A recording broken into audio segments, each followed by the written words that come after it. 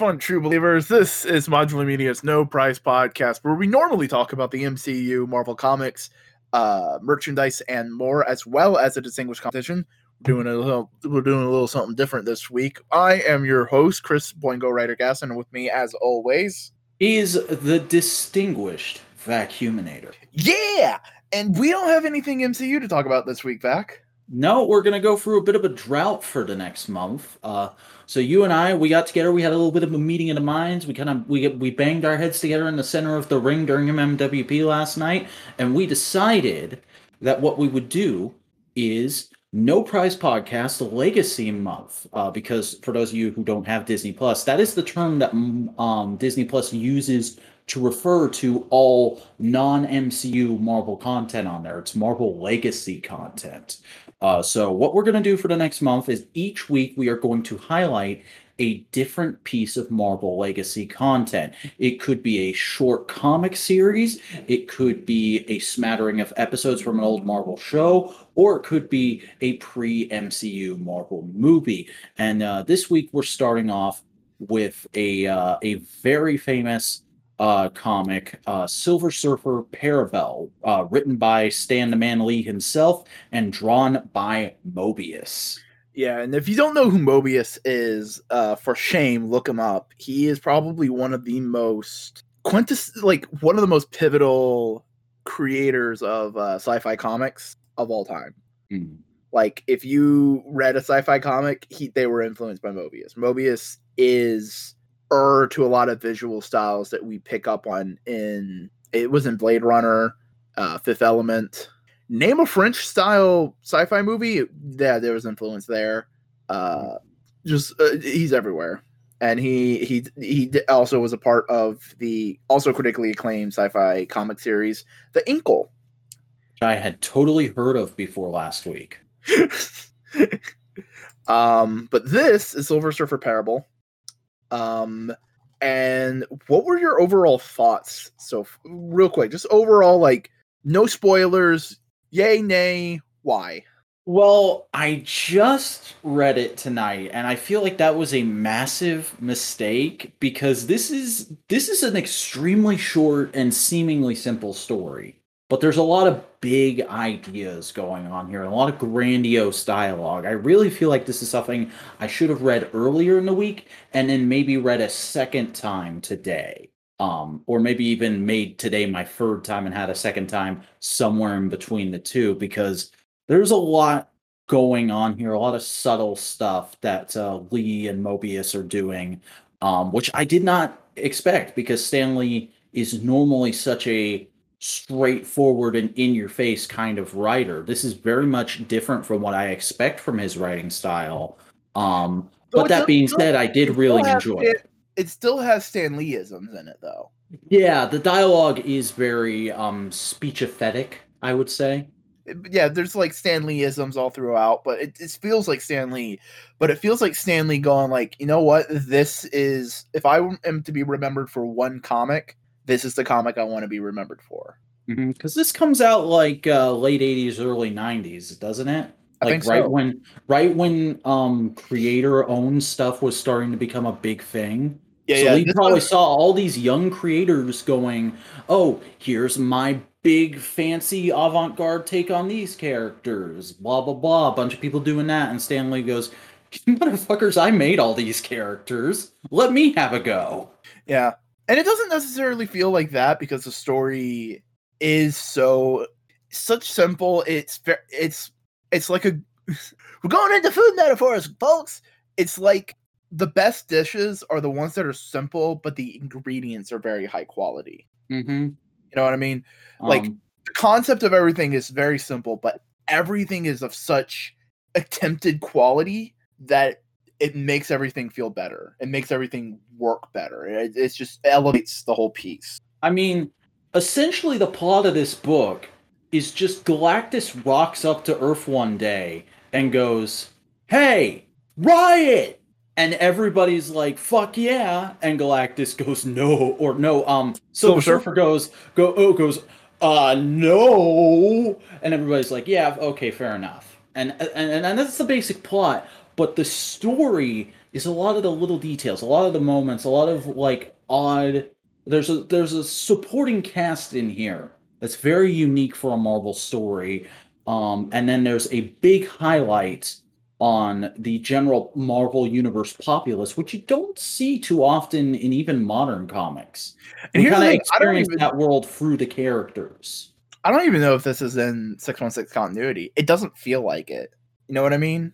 Yeah, because like no other mainstay Marvel characters ever show up. There is a small part of me that all throughout this book was going, where the fuck are the FF? Where the fuck are the Avengers? Where the fuck are the X-Men? What's going on? Because you want to know what I think this story is? This is after the Age of Heroes. Mm-hmm. This is long after everybody's kind of forgotten, and Silver Surfer's just still stuck on Earth, just waiting. It's just Yeah, because when we meet him in this book, Silver Surfer's a hobo. Yeah. We're just getting the spoiler territory, folks. But before we do that, just one thing I want to say.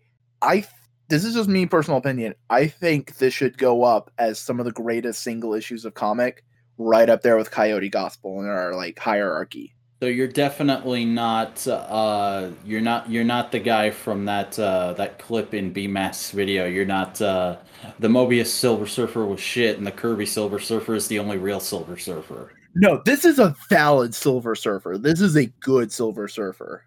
Yeah, I agree. But like in terms of like similar themes and elements, it feels like not necessarily a companion piece, but to read it alongside Coyote Gospel, which by far is my favorite single issue of a comic ever. I don't know about you, but like that is just like height comic book as art, as like literature. I mean, I acknowledge that issue is good, but it's not for me per se, so I have a hard time putting it up there as like, yeah, this is one of the best things ever. Yeah, Grant Morrison has that response with people. Every review of Infinite Crisis, or no, Final Crisis is the one he did. See every review of Final Crisis ever. Yeah, and Multiversity, and Flex Mentallo. Fucking Seven Soldiers. The Invisibles. Nobody respects Grant Morrison enough. No matter how much you like Grant Morrison, you don't like them enough. Yeah.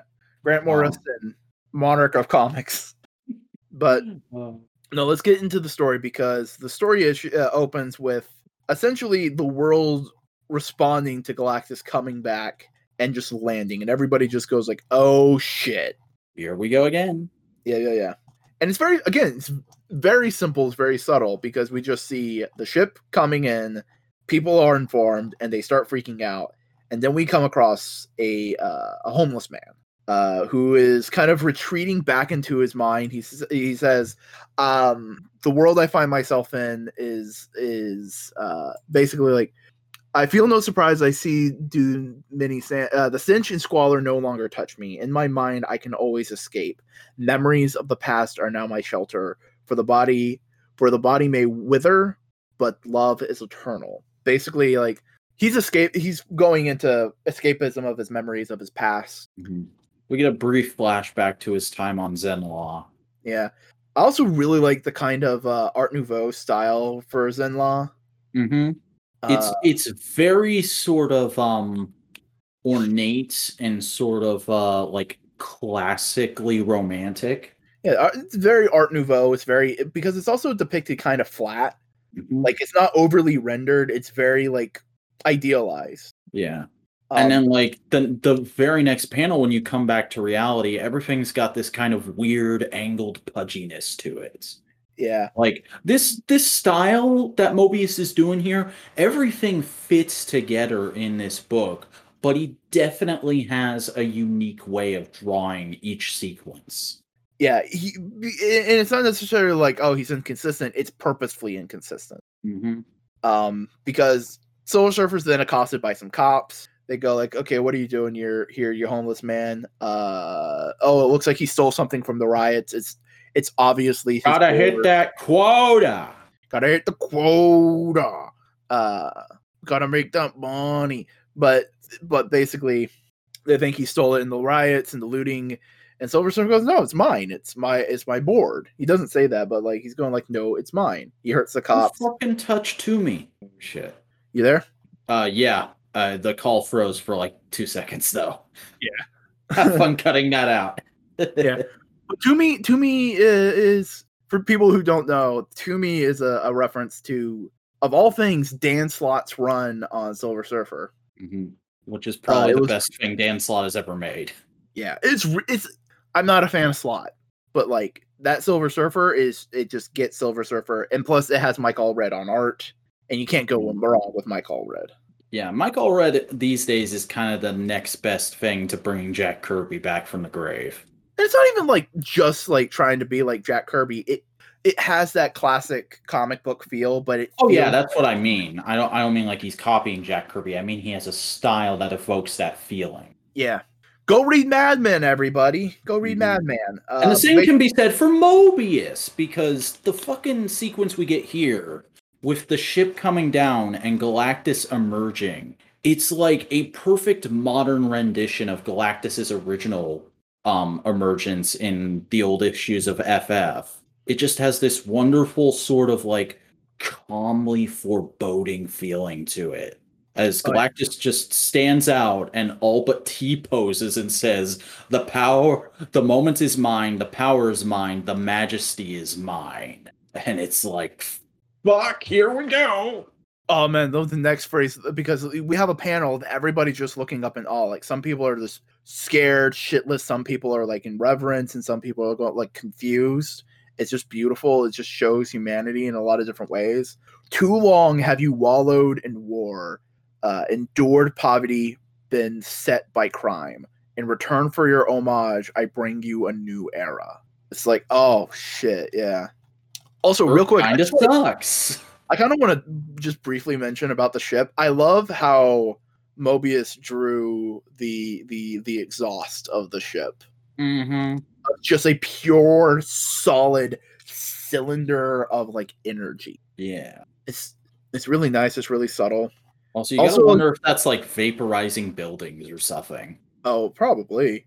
Also, I love just how detailed Galactus's face is. Mm-hmm. He looks chiseled and fucking almost decrepit. Like you can see the years on his face, the fucking eons on his face. Yeah, but then we cut to probably the closest thing we can say to a B plot.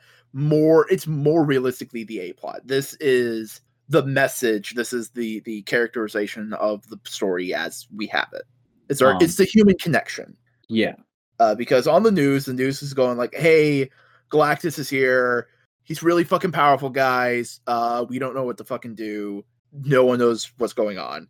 And this one dude who's kind of dressed new agey, religious kind of guy says like, oh, this is the opportunity. I can start a religion about Galactus and have people put me in power because I started it.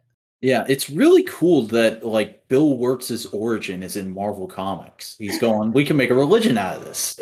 But and legit, this I do want to say just slight complaint with this particular page, because it threw me for a second. I was like, wait, I thought we were on Earth.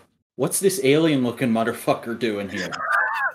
Yeah, because this guy has I don't think they were going for this, but he has the same complexion as Donald Trump. He's got like a little jewel on his forehead, and the way his veins are drawn at the bottom of the page on his forehead, it looks like they're antenna. Yeah, no, I can get that vibe, but like, honestly though, the Trump comparison kind of makes sense for today, because I mean, if presented with the opportunity, I was half thinking I might joke this book is kind of Silver Surfer versus QAnon. I mean, to an extent. But basically, he goes like, oh, I can make a faith out of that. I can make a religion. And his sister's basically going like, yeah, I mean, sure. Mm. So slowly he starts evangelizing on TV, and people just immediately pick up on it because he's confident. He has power and conviction in his voice, and goes like, hey, we just need to shut up and pray to Galactus. And everyone goes like, yeah, you know what? That makes sense. Let's pray to Galactus. Yeah, I mean, the guy's got a big G on his chest. Of course he's God.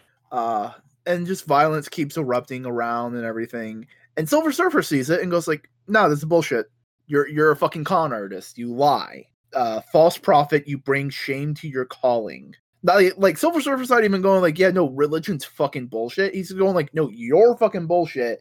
And you're shaming anybody who's ever called themselves a prophet. And basically, we have this confrontation of Silver Surfer laying out the thesis of the book of basically, you should not just fall in line and follow powerful people because they are powerful. I mean, there's a lot of scenes in this book, like this scene even, is kind of just like showing how insane people will go because they believe a certain belief system or certain ideology where a figurehead is telling them just to do things. And like we said, that's very similar to what's going on in the world now with stuff like QAnon, and even just as a real life atheist myself, I couldn't help but going like, yeah, this is kind of a good criticism of certain extreme sects of Christianity. But it's also a criticism of atheism. Like, it's a criticism not just of religion, but of just bowing down to the powerful. Mm-hmm. The idea of like mentality, mom mentality. Yeah, because it's like, just because someone, it seems to be all powerful, seems to be in control like that, does not mean that you should just do what they say. That you should, you should, if you feel like it is wrong, to fight, because like Silver, it is said in here is like, what insane conceit possesses you? You think you can defy Galactus? You think you can make a difference? And Silver Surfer responds, yes. For in truth, any man can make a difference. It is not given to us to know whether we shall succeed or not. In failure, there is no disgrace. There can be but one ultimate shame, the cowardice of having not tried. And it's just like, yeah. It's like, I love Silver Surfer in this because it's like, he is hopeful and optimistic. And like he's Superman. He's a much calmer and much more thoughtful Superman. It's Superman by way of Dr. Manhattan. Yeah. Like I'd say the big difference between like mainline DC continuity Superman and this take on Silver Surfer is that Superman's a lot more comforting. He's a lot more compassionate and emotional. He'd be like trying to make a very impassioned plea to this guy and saying like, come on, you know this is bullshit. Why are you doing this? Don't do this, man. Come on. And Silver Surfer's just like, fuck, stop. This is bullshit. Oh, you're not gonna stop? All right, cool. I'm just gonna have to fucking fight it. Yeah. I don't know if I'm gonna win, but I'm gonna try. Which is just good. And also love Silver Surfer holding on to rags in the ruin of a city, and they go, oh, who are you? I'm called the Silver Surfer. Just the simplicity of that. Mm-hmm. And I love the way he's drawn in those panels, and the following panels in the first couple pages of the next issue where he's talking to the woman, and he feels like a man at a time. Like the Silver Surfer is often compared to a statuesque figure, and like, we've already kind of talked about this, but I've only ever gotten that feel from 3 different artists: Jack Kirby, Mike Allred, and now this book. Because here's the thing: look at him on page 1 of issue 2, fucking panel 2, and the way he's looking at her. He looks like a Greek fucking statue, and I love it. And the best thing is, like, he doesn't feel dynamic. He feels like he's always been in that pose for eternity. Mm-hmm. You know what I mean? Like that. There's kind of an ethereal quality to the way Silver Surfer's drawn in that, which just really affects the Surfer, you know? But now we also have one of my favorite panels is like, don't go, Galactus is too powerful. Men worship him. No one will help you. You'll be alone. You'll be destroyed. If we turn from battle because there is little hope of victory, then where would valor be? Let it ever be the goal that stirs us and not the odds. Like, god damn. I want that. That's the kind of fucking shit Steve Rogers would say if he had a real education. Like, but that is just like the epitome of like what I love. It's like, it doesn't matter how hard it is. You fight for what's right. Mm-hmm.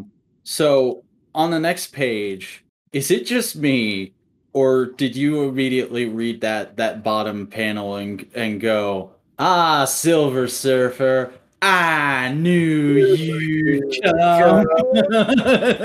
God damn it. Do we have to think of Galactus talking like Broken Matt Hardy from now on? Just in that one panel, because that phrase is forever associated with Broken Matt Hardy to me. Yeah, but no, like I love how like nobody brings up like, oh, Galactus shouldn't be here because of Fantastic Four, but Silver Surfer does. Have you broken your solemn pledge? You vowed to never attack Earth. Mm-hmm. And he's just like, I didn't attack her. I fucking told them to stop being wusses, and now they're just fucking shit up. It's not my fault that they interpreted it that way. Lol. He's basically saying, like, I'm here to encourage the fucking up of shit, so once everybody kills themselves, then I can take Earth for myself, and no one can oppose me. Because I'm hungry, and this is fucking delicious. I want it. I found a loophole to put my finger in the pie, so I'm gonna put my finger in the pie. And I love how Silver Surfers immediately go like, you ain't that kind of bitch. Yeah, he's like, come on, you're better than this. And I worked for you for millennia. I know you. This isn't your kind of thing. Come on, man. He's trying to appeal to Galactus's better nature. He's trying to, not even that. It's not even saying like, oh, Galactus, these people are dying. It's more of like the idea, because Silver Surfer acknowledges you are beyond good and evil. Your actions are not evil. Your actions are your actions. It doesn't, like, good and evil has nothing to do with it. This is beyond your, like, this is below you. Like, you're better than this. Why are you doing this, Galactus? That kind of idea. And he just goes like, never before has the hunger consumed me.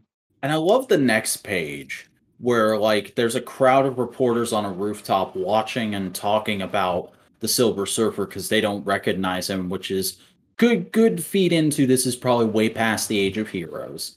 And he's like, should I fuck with this? Yeah, I have to try. So he says, Galactus is mighty, his power awesome, but only the coward or sycophant worships power and might. What has divinity to do with the show of strength or abandonment of reason? Where is the holiness in brutality and greed? And I'm just like, fuck, this is the kind of shit I wish would come into my head when I'm talking to Christian. Yeah, no, like this is the epitome of just like it is taking down power structure in a general sense. It is, don't worship a god. Don't follow the word of people who say hate. Power shouldn't, like, reverence shouldn't come from brutality. It should come from violence. It shouldn't come from this. It should come from kindness and gentleness. Mm-hmm. And I know there's people who are probably going to listen to this and think I'm just openly bashing on Christians because I'm an atheist who was raised in a Christian environment. And yeah, it's partly that, but also, like, Stan Lee was a Christian. No. And he wasn't. Stan Lee was Jewish. Oh, I thought he was Christian and Kirby was a Jewish guy. No, his name was Stanley Lieber. Okay. Well, then that also kind of plays into the same thing of, like, they're very similar faiths, very similar systems, and this is probably like him openly, like, airing grievances. I wouldn't say he's going like, this is why this is bullshit. He's going like, and here's the problem with just saying openly love God and tell everybody who doesn't want to love God to go fuck themselves. Right.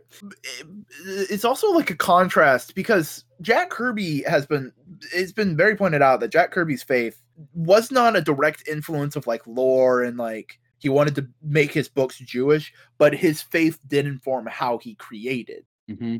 And you can kind of see that when you realize that, like, oh yeah, he really likes making very powerful gods. He likes working on Thor, on Highfather, on Darkseid, on Icarus. Like, he does have a fascination with people who have the characters who have, like, all unlimited power, using that power for either good or evil and kind of exploring that. Mm-hmm. Like, that's what the New Gods stuff in DC was all about. Just exploring that kind of, like, good and evil dichotomy. Mm-hmm. And call that stuff out for being overwritten all you want, but, like, you can't deny there's fascinating ideas in those books. Oh yeah, no. Jack Kirby is probably one of the most fascinating idea men of comics. I just think he probably benefits from having someone else help script him. Yeah. Like, not even like say, hey, change the story, but, like, punch up the dialogue. Mm-hmm. He needs a script doctor. Yeah, and basically Stan Lee in this, in contrast to Jack Kirby, is basically going like, no gods, no masters. Mm-hmm. For lack of a better way of describing it, is Silver Surfer coming in, because Silver Surfer is Stan Lee's favorite character to write. He loved writing Silver Surfer. So he's just laying it all out and saying, yeah, no, don't follow the mighty, follow the kind. Yeah, it's pretty good. Flawed as man may be, he has ever aspired nobility. Despite war and crime, poverty and pestilence, human spirit still burns bright. You must not let Galactus quench that flame. And then someone just goes, kill the dirty, rotten anti-god. Mm-hmm. And a fucking guy comes up and shoots at him. And because Galactus I keep saying Galactus, Silver Surfer has power cosmic. So the shot just doesn't even get close to him. It just bounces off his force field. And he's just like, so once again, they respond with mindless violence. Like, fucking, I should have known this was going to happen, but I didn't want to think that way. But also, he doesn't get angry at him. He's like, yeah, they don't know the wrong that they've committed. And then immediately we see Silver Surfer in a Christ-like pose. Mm-hmm. This is very much... honestly, this is a take on Jesus. When he, like, full stop. Because it's a man from nothing saying, no, follow kindness, be kind to others, don't follow violence and power and that kind of stuff. People reject him, and then he gets put through a trial and tribulation, i.e., being fired upon by Galactus, who's just pissed off at this situation now. It's like, it's fucking New Testament Jesus versus Old Testament God. And Galactus is just destroying property, and he's just destroying everything. I feel no anger, not for me as the base tyranny of emotion, but the great hunger gnaws, and I must feed. He just wants this. He just needs to eat now. It's not a matter of good or evil or morality or ethics or anything. It's just like, no, I hunger. I need to eat. I'm fucking hangry, bro. Get out of the way. Galactus must survive. And Silver Surfer just goes like, I need to get Galactus away from here, so I need to run to save these people. Mm-hmm. And while Galactus is destroying things, the Silver Surfer runs down and saves the man who shot him. And I love this scene, because this is what Jesus is to me. This is like faith. This is what you should believe. But just mere minutes ago, I tried to kill you. You struck in the name of your God. See now what such blind devotion has wrought. You can't go back there. You have no chance against Galactus. There is always a chance while life endures. Just like, he goes like, yeah, no, you were led astray. You did wrong, but that doesn't mean I should let you die. And the guy immediately gets his like, you can't stop this. This is bigger than you. And Silver Surfer goes like, yeah, it is, but I gotta try. And it's just like, It's the same kind of thing that was getting me choked up last week with the finale of The Falcon and the Winter Soldier. You just don't understand. What don't I understand? We have to try. We have to try to do better. That's what superheroes should always be, is like that attempt of betterment, that goal to strive for. Yeah, we're not Batman, we're not Superman, we're not Spider-Man, we're not Cap, but goddamn, we can try.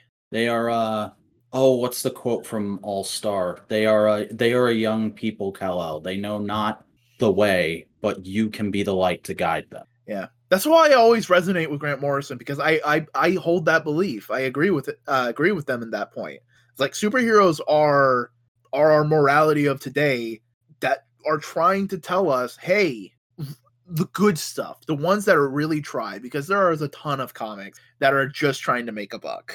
Mm-hmm. How did I forget the Wonderland comics that have a million saucy variants? Yeah, that shit exists. Never forget about that. You can never forget about that, because it's always like 5 pages of previews every month.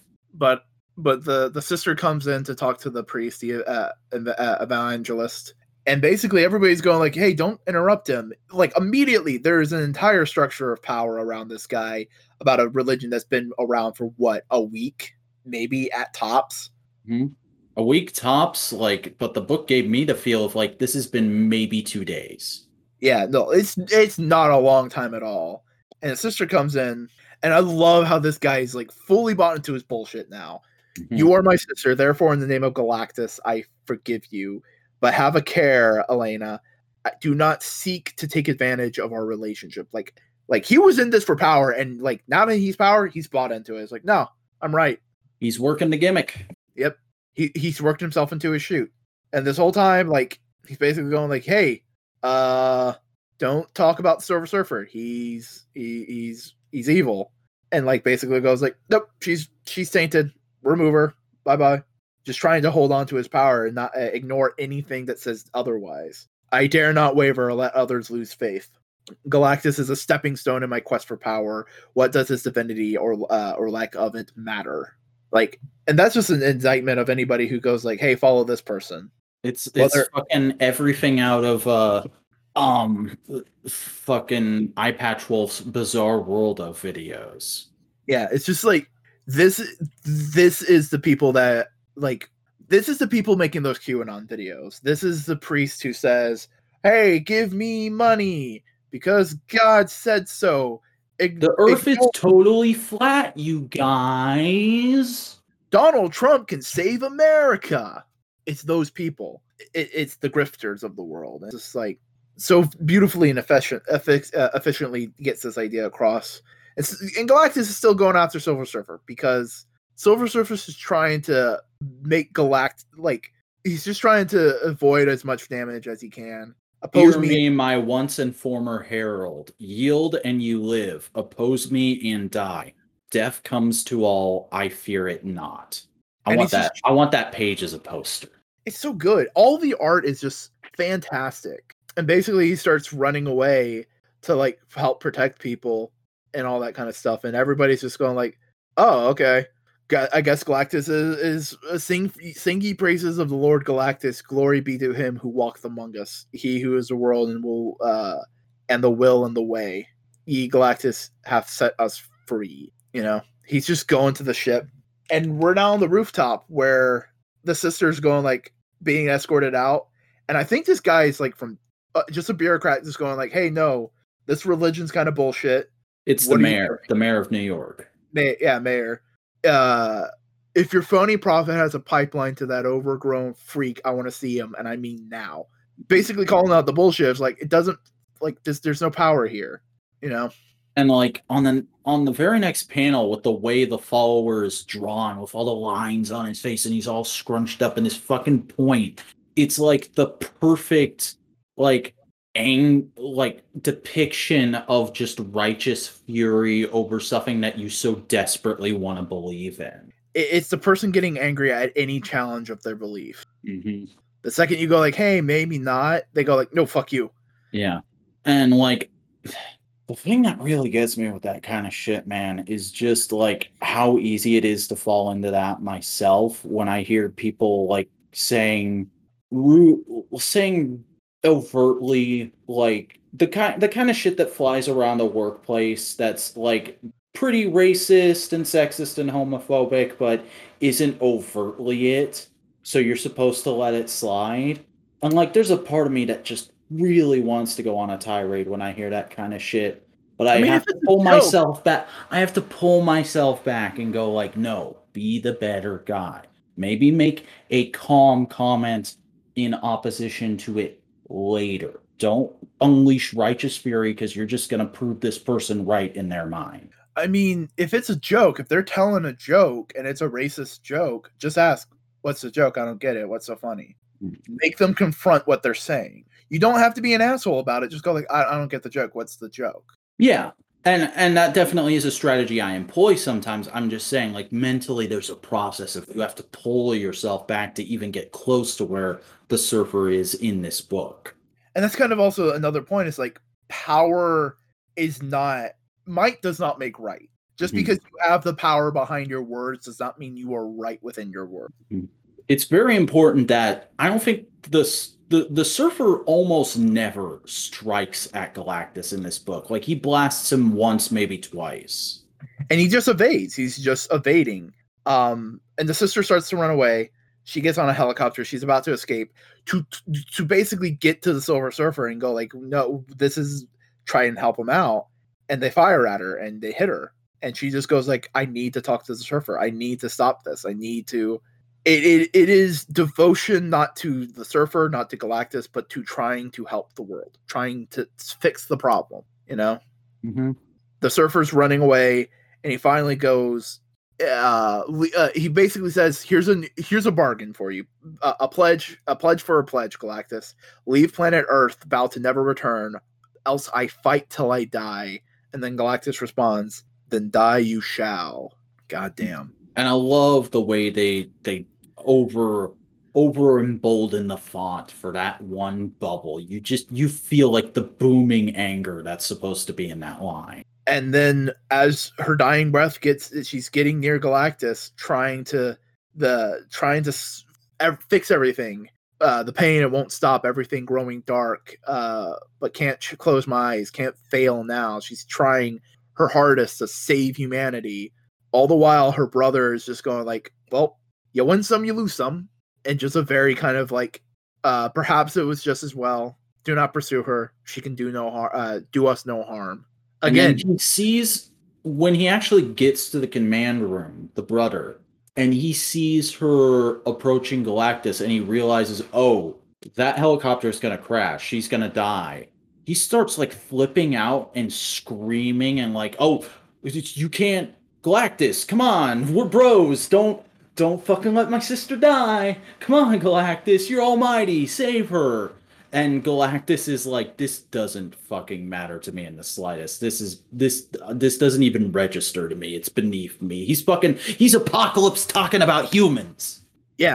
And also there's the idea, again, he's thinking about power. She doesn't have the power to stop him. Yeah, she doesn't have the power, but she has the kindness. It's the idea that power doesn't make you right. Power doesn't do that for you. Strength doesn't do that. It's kindness, gentleness. Because at the end, Silver Surfer goes and tries to save the helicopter. He goes like, shit, she's dying. She needs help.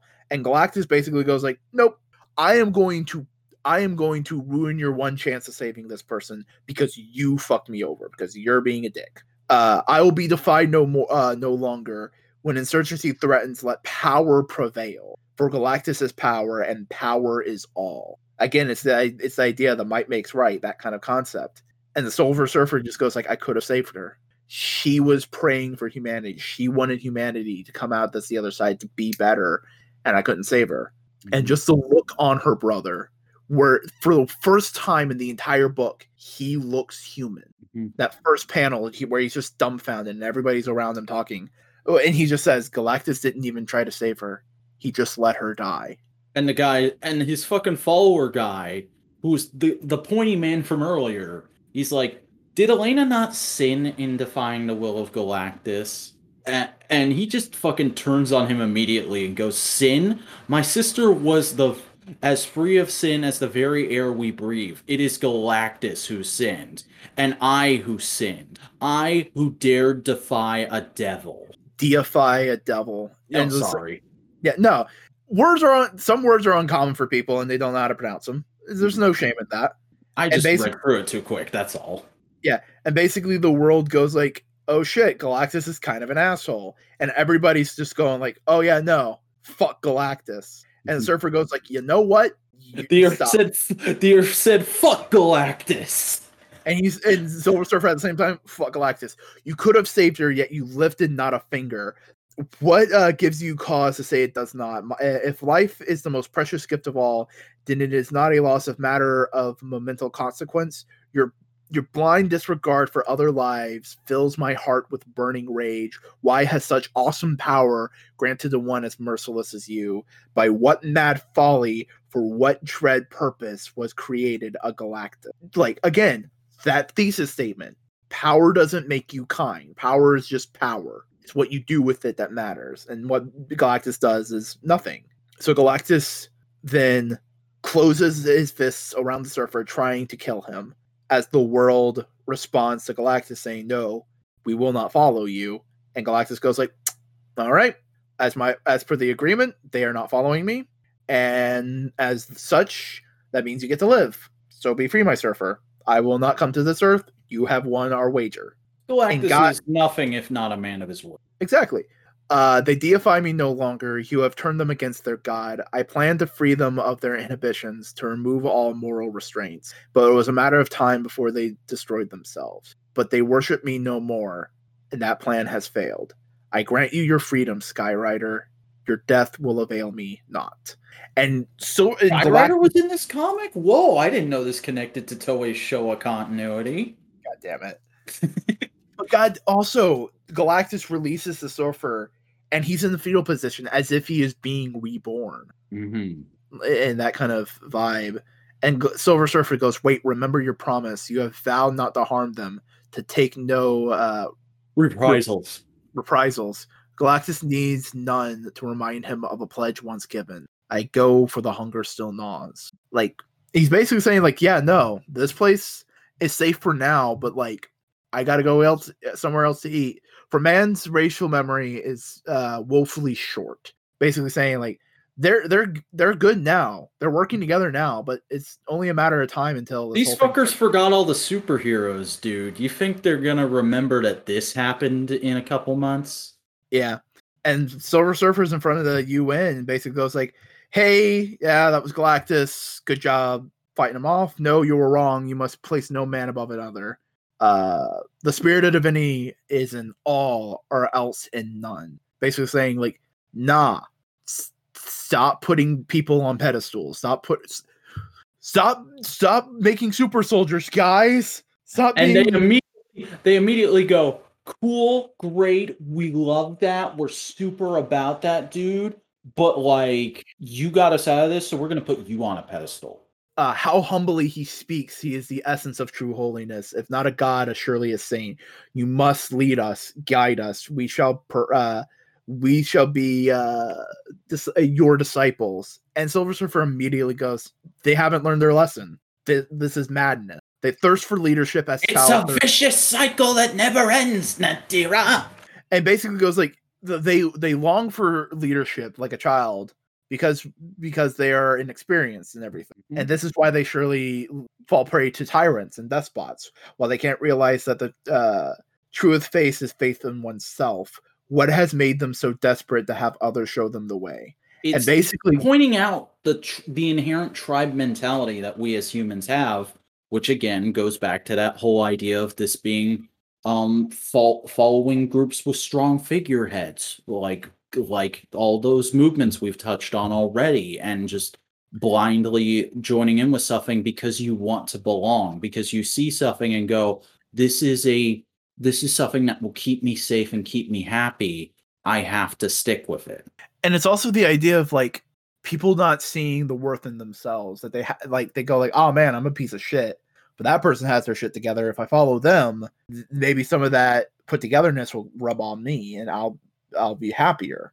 It's like, that's not how this works. I don't have any friends, but what if I just listen to this podcast of this group of friends talking and hanging out and being silly boys for years on end and use that as my substitute for friendship? That can't possibly end in heartache, can it? Like, and for lack of a better way of describing it, everybody kind of falls in this thing. We have people we look up to as heroes to guide us, if not explicitly, implicitly. Like, we've been talking about this whole podcast of how much I love Grant Morrison and how much I believe in Grant Morrison and the themes and ideas he puts into his work. But no, go ahead. I don't know where I was going with that. But that's what I'm saying. It's like, there's a belief in Grant Morrison in that way. But you also need to recognize that that's just an admiration. It's not you don't need to follow them. Uh-huh.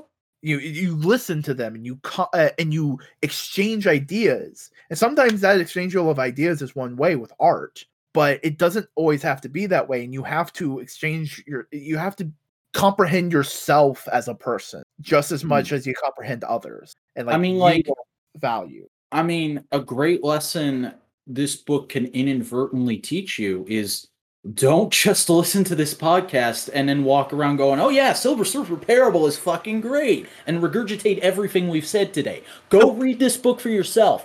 Talk about it with friends of yours who have read this book. Figure out what it means to you. And then do that with everything.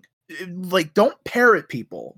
Don't parrot ideas. Don't just listen. Don't just follow. Don't just fall in line. Because this is also like an idea of like self-love. It's an idea of like self-confidence. It's you are of worth, you are of value, you are living, thus you are worthy.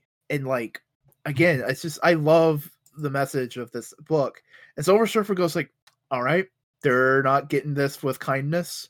I'll have to use power. And Silver Surfer then goes, all right, you want me to lead you? I need a bunch of fucking money. I need land. I shall not be subject to any man-made law. I shall rise when I deign appear. Basically going like, you're just going to follow me as much as possible. I am going to be a dictator as full. 1/3 of Earth's nation's wealth shall be set aside for my personal use. I do what I want when I want. Fuck you. And every command obeyed without question. Basically, hey, I'm going to throw my dick around and just say, like, you need to do anything I say. And everybody immediately goes, like, no. They start getting the message. They, like, it's painful. But, like, everybody immediately goes, like, no, we shouldn't have to follow you just because you say to. And, like, nobody's understanding the irony in this because he said this just one sentence before, going, like, hey, don't follow any man just because they have the power to. And, like, nobody gets it. All except the brother, all except the priest, because everybody's just going like, get out of here. And Silver Surfer goes like, all right, cool. He leaves knowing he's did the job. And the brother just goes, please don't do it, Surfer. Stay with us. We need you more now than ever. Mankind is mad. You are our last hope. It's too late. He's going. Why did you do it? You could have had it all. You could have been a god. A god. You threw it all away just for us. And the tragedy is, we don't deserve it. It's Lee anthropomorphizing the audience. It's basically like, yeah, no, we don't deserve this kindness of free will, of self-love, of self-actualization, but we have it, and we need to take care of it.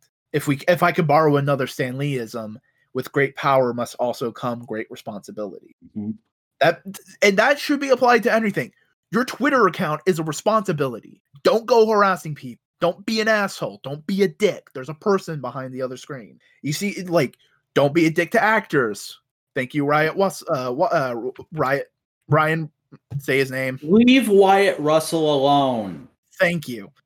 Like, don't put people on pedestals. Don't do all this. We don't deserve this, but we have it. And so we must cultivate it. We must keep it. We must keep it and make it precious. And like, God damn.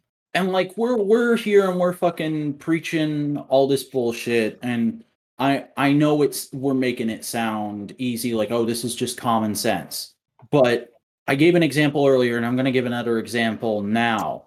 Boingo, we talked about a bit of toy news off mic earlier. And while all this was going down there was a very negative reaction to this bit of toy news. And I'm not going to say what it was, and I'm not going to name names because that's not what this is about. But there was a lot of negative reaction to this news on my Twitter timeline.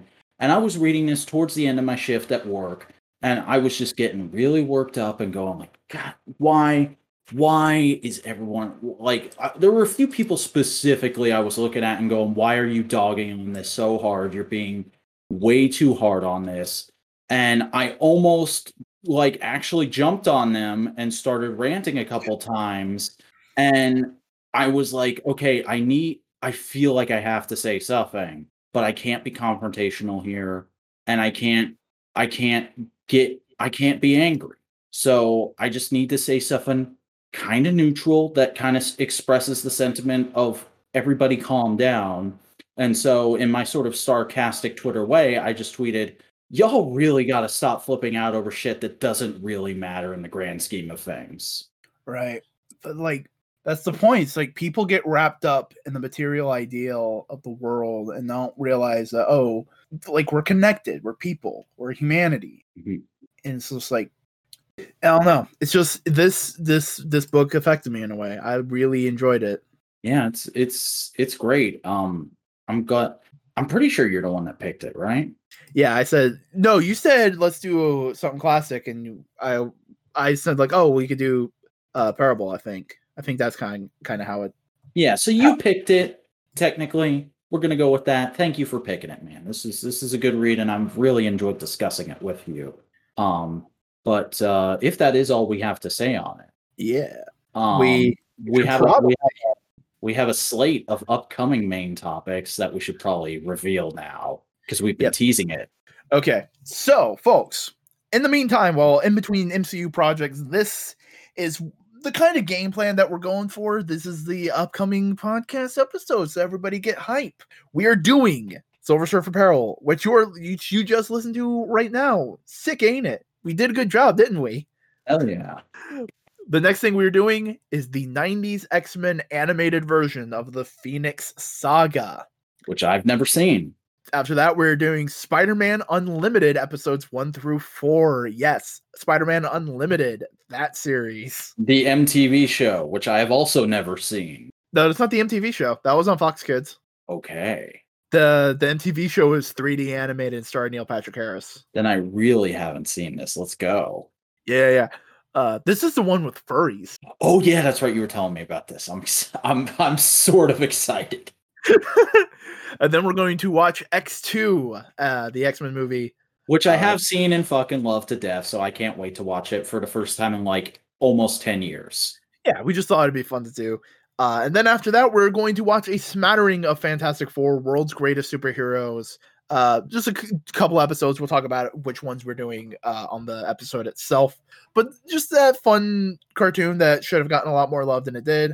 And then after that, to get us hype for Loki, we're gonna read Vote Loki. Yeah, the semi recent political commentary comic using the titular trickster character that looks like it's going to be getting homaged in the Disney Plus Loki show. Why not? Let's just review the whole thing. I read it when it was coming out and really liked it, so I'm excited to go back through it. Yep. But before we get into like individual things that we read throughout the week, I think it'd be a good idea because this Wednesday we got a little thing in comic book stores called the Official Guide to the Hellfire Gala, which we've been hyping up the Hellfire Gala because goddamn, some of those costumes are fucking choice. It's really interesting seeing all the work that's going into designing the looks for this. Yeah. So they've basically, some of the costumes have been announced before, and those are the ones I'm posting right now, sharing with Vac, specifically the Emma Frost 3 outfits she'll be wearing for the event, as well as the 9 outfits that have already been showcased, being Rogue, Angel, Rachel Summers, Captain Britain, Storm, Kate Pryde, can't read her from name, Penance, and Marvel Girl, and Cyclops. We've talked about these before. They're good. Yeah, they're all really good. I think my favorite is Marvel Girl, just because I'm like, if you take off that long flowing trail, that would just be like a good outfit for her going forward. And just give her some boots instead of some wedges. Mm-hmm. But now we're going into things that we haven't talked about for on the podcast. These are brand new costumes we're looking at. The first 4 is these guys: Mastermind, Celeste, Madrox, and Sunspot. So I've heard of Sunspot and Mastermind, never heard of Selene. And Madrox, I think I've read like 1 or 2 things. He's multiple man. Yes, okay. Yeah. So they're pretty good. Mastermind kind of falls into his Victorian style just a little bit. Sunspot looks really cool. Madrox straight up looks like Alan Scott Green Lantern. He looks like a Kirby character. Mm-hmm. It's fine. I mean, Kirby's kind of high fashion anyway, so it makes sense. Yeah. There's only a few more like really out there costumes that the rest of them are kind of pretty cool, pretty simple. The next 4 is Wolverine X-23, Sync, Cannonball, and Sunfire. Cannonball deadass looks like a fucking rebellion era Jedi, and I'm here for it. I mean, he has a nice dope looking cloak, but he also looks kind of like rural and farm boy. It works for him. Wolverine looks great. I love the yellow and blue dress on her. Yeah, it's like one of the without getting too simpy, one of the sexier female outfits in this. It's also one of the few outfits that I could see like a real person wearing because like I can't see someone wearing the Maddox costume. Oh my god, could you picture like a like almost kung fu style fight scene in live action with that side trail flowing around as like she's spin kicking dudes? Oh yeah, Sync's outfit looks fucking dope. I love that jacket. Sunfire also looks pretty dope, but he always has a pretty dope style going on for him. Next, the one that fucking broke the internet for a day or two. Fucking my daddy and yours, Colossus. I'm so happy. I'm so happy for Peter because, like, the last time I fucking read anything with him, he was getting left at the altar by Kate. And look at how he's doing now. Look at how far this boy has come. God damn, this is probably one of the best put together things in this whole event so far. This goddamn, the beard looks great. The mesh button-up shirt, it's sick. The very mutant style fashion, like skin tight pants. Oh, the little Russian touches just all over the whole thing. It's just nice. It's sick. Okay, so this is a little off topic, but has Hickman's era touched on Kate leaving Peter at the altar at all? Have they met back up since that? No, I haven't seen it. Mostly Peter's been kind of avoiding the limelight. He's just been wanting to work on the Krakoan farm. He just doesn't want to deal with X-Men shit in general. Like, they'll drag him in on a mission or two every once in a while, and he goes like, yeah, no, I'll help out. But he's very much like, I'm a farmer. I want to be a farmer. Can I be a farmer? Yeah, cool. You know what? Good for him. But, like, he comes in every once in a while. And then we have, this is X Factor, that whole group. And there's some good outfits here. I like Probability. Probability? Sorry, I might not have read that. God, that is small font. The African American woman in yellow. Well, that's a dude. All right. That's Prodigy. I know nothing of that character. He has mutant ability to basically he turns everybody's else knowledge and skills into cloud storage, and he can access it. Like, he has psychic ability, he has telepathic abilities, but it's only for like skills and knowledge. Like, he can't access feelings and emotions. It's just like, oh, you know how to fix a toilet. Sweet, I know how to fix a toilet now. Gotta admire Dawkins' fucking half-ass suit. I mean, it fits Dawkins' character because 90% of the time he's just wearing pants and no shirt. It's like it's a godsend that he's wearing shirt anyway. Somebody walks up to him and they're like, why are your cuffs like that? Why aren't you wearing shoes? And he's like, look, this is trying for me, okay? Yeah. North Star has a pretty solid get up going. His sister also has like a phenomenal looking dress with a very, very flowy bottom. Yeah, that's pretty. Polaris looks very stiff and uncomfortable. Yep. Also, I love Eyeboy's outfit because it accentuates his mutation, which is what a lot of these outfits are trying to do. And it he looks like a goddamn Gen 5 legendary Pokemon. Yeah, but I like it. I think it really looks cool with him. It's dope. Because normally he also looks a little bit goofy. He's just kind of a goofy character. He's that kind of person. But to see him like put in like not necessarily he's more sensual, he's more adult, he's more mature in that costume. And then there's these guys, Marauders. So Bishop looks dope. Hell yeah, Bishop looks like a fucking luchador. I love it. Sebastian Stan, he looks pretty cool. I like the fur frock behind him. Pyro looks like fucking Orville Peck. Yeah. Banshee looks dope in his suit. Oh hell yeah! I would love it if that's just Banshee's casual clothes from now on. And then we have Iceman, which has been slightly contentious every place I've seen these costumes depicted. I mean, the man was a guest host on Drag Race. Yeah, I like the costume. I'm fine with it. I'm fine with Iceman wearing a dress. It's fine, whatever. I think the biggest problem is the train. The train is going for a thing, but I don't think it nails it. Because what it's reminding me of is Iceman gliding. You know, when he does the whole glide thing. Yeah. It just looks... it just goes off the page Is he just gonna leave a trail of snow behind him all throughout the gala hall? Yeah, but it just looks too loose. If it was tightened up a little bit, I think it would look better. Also, Yeah. it has this very similar silhouette to Prodigy, which is kind of, I wouldn't say it's just we saw something like that. And now we're getting into some of the Hellions. So here is Psylocke, Mr. Sinister, Havoc, and Exodus. Good Christ, these are the most extra ones I've seen so far.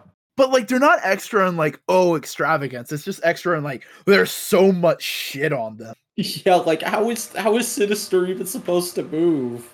I mean, it makes sense for Sinister to wear that, though. I could see Sinister wearing that on a normal day. Same thing with Exodus. I like the jacket on Havoc. It looks cool. No, Havoc's the most normal one out of the bunch. I could see him wearing that normally. And I like the kind of cherry blossom effect Psylocke has on her dress. It looks cool. Yeah, it's okay. Another really good one is Mystique's gown. Ooh. Because supposedly the part of the design is you're not supposed to know where the dress ends and her shapeshifting begins. I can see that, yeah. That's kind of the vibe of it. But it's a really good Mystique design. It's really classy. It's really elegant. Mm-hmm. It is really like classy 60s 60-year-old lesbian going to a fancy party vibes. Yeah. And I mean, that's kind of what Mystique is at this point. Mystique has gone past the cool lesbian aunt, and now she's the bitchy lesbian grandma. Yep. And then there's these. Dazzler's probably the most disappointing costume of all of them. Yeah. I mean, like, Dazzler's supposed to be the mutant Lady Gaga, so just having it be sparkles around like a kind of floaty pantsuit, nah. Yeah. Well, it's okay. It's a lionfish. Mm-hmm. That looks like something I would see in real life, though. You know? Yeah. Mercury's just like she's using her mutant ability to make a cool costume. Mm-hmm. They're fine. They're okay. Not groundbreaking, but they're fine. They pass, I guess. Like we're any harbiters of fashion. I know what I like, and I see what I like when I see it. Holy crap, Nightcrawler! Yeah, let's go! I love Nightcrawler's design. I want a fucking figure of that Nightcrawler look, dude. It's so good. He just looks like a classic kind of like adventurer captain of a ship. He has a fucking cane. He looks great. He's like fucking Zorro when Zorro needs to dress up to go out. It is very class. It's very nice, very, very evocative. Pixie also looks really good. Mm-hmm. Pixie is more simple, but it's a simple that works, unlike Dazzler, where it's just kind of meh. I think the big thing is because Pixie's hair and wings kind of adds a nice contrast to the simple black lace dress that she's wearing. Yeah, I mean, it's classic color contrast of black on pink. Yep. Next, we're getting into some New Mutants. So why don't we look at them? Here we have Mirage, Karma, Warlock, Magic, and Warpath. Mirage looks pretty cool. It's kind of a mix between her Native American heritage and the fact that she is a Valkyrie. Yeah, I dig it. It works. Fucking Warlock, or not. Yeah, Warlock just fucking looking like a goddamn Looney Tune. I love it. That's just what Warlock looks like. I love it. Karma's dress seems very like real world, but it works. He looks like the fucking little girl from Phineas and Ferb. I can get that vibe. I also love the not hiding the prosthetic leg, because she has in the comics she has a prosthetic leg. Mm-hmm. Magic looks great because it's a great combination between her like biker bitch attitude with a flowing like ethereal dress floating above her and demon horns. I mean, I get it, but it's not my kind of look. No, it is definitely a look that I feel like would look better like, you know what I mean? Oh yeah, if it was just constantly flowing even when she's in the background. Mm-hmm. Warpath looks cool. Warpath is neat. The spiky shoulders are maybe a bit much. Yeah, but like they're fine. They vibe with the whole look. They vibe with the fit. And now we're getting some more. Let's continue. Hell yeah. So first up, we have Magneto and just a full Yes, King. Yes. white tuxedo, military emblazoned top with like gold scarves around him, a golden cane, a top hat. This is very reminiscent of his look in House of M. Yeah. Frenzy looks pretty cool. Her whole fit looks nice. It's very kind of like sash based dress. I don't think I know either of these other three characters. I only know WizKid a little bit. WizKid's dope. Yeah. He's kind of like, it's purposely meant to be kind of a novelty fit. So like he has a weird sci-fi space helmet on, and it's just like a goofy kind of Jimmy Neutron thing. Yeah, but the suit's fine. I like the color. Yeah, I vibe with it. And then we have Kimura, which I think is the wife of Cypher. I don't know. Probably not. I don't remember. Her outfit looks fine. No, that's the new addition to Sword. She's an assassin with like a explodey heart thing. She's from Morocco. She's from Morocco. Okay. She's not an Earth mutant. She's been on like fucking fighting in hell for like centuries. Oh, so she's got the same backstory as Magic. Yeah. No, Magic was only fighting in hell for like 10 years. And now she's control of Limbo. And now we have another one of my favorites. This is Manifold. Now, you probably don't know much about Manifold. I've never heard of this person. He's Aboriginal Australian. Oh, okay. And basically his mutant ability is to talk to the universe. What's this Grant Morrison? I don't know. I think Grant Morrison made like his cousin, who's Gateway, like he's family with him. But basically, he talks to the universe, and that means he can like make pocket universes for himself. He can travel long distances. He can like skip reality for a little bit. Like he can talk to the universe, and the universe is his friend. And it's a good looking costume. Yeah, it's good. I just can't get over he can talk to the universe. That's like such fucking new agey bullshit. I love it. He's dope. I like his character so far. And what I've read of Sword, he's a major character in Sword. Also, I really enjoy how every design it has the fashion designer attached to it. We haven't been talking about it, but like the Manifold's designed by Valerio Schiti. Yeah, because they brought in real fashion designers for this, didn't they? Yeah, they brought in real fashion designers and basically go like, here's our comic book character, here's some of their powers, and let's work with the writers and the artists to kind of come up with looks. And it's like, it works so well. And it's like a good version of Storm's wedding dress. Because like, remember when Storm and Black Panther got married and Marvel made a huge fucking deal out of the fact that they got like a legit name wedding dress designer to make Storm's wedding dress.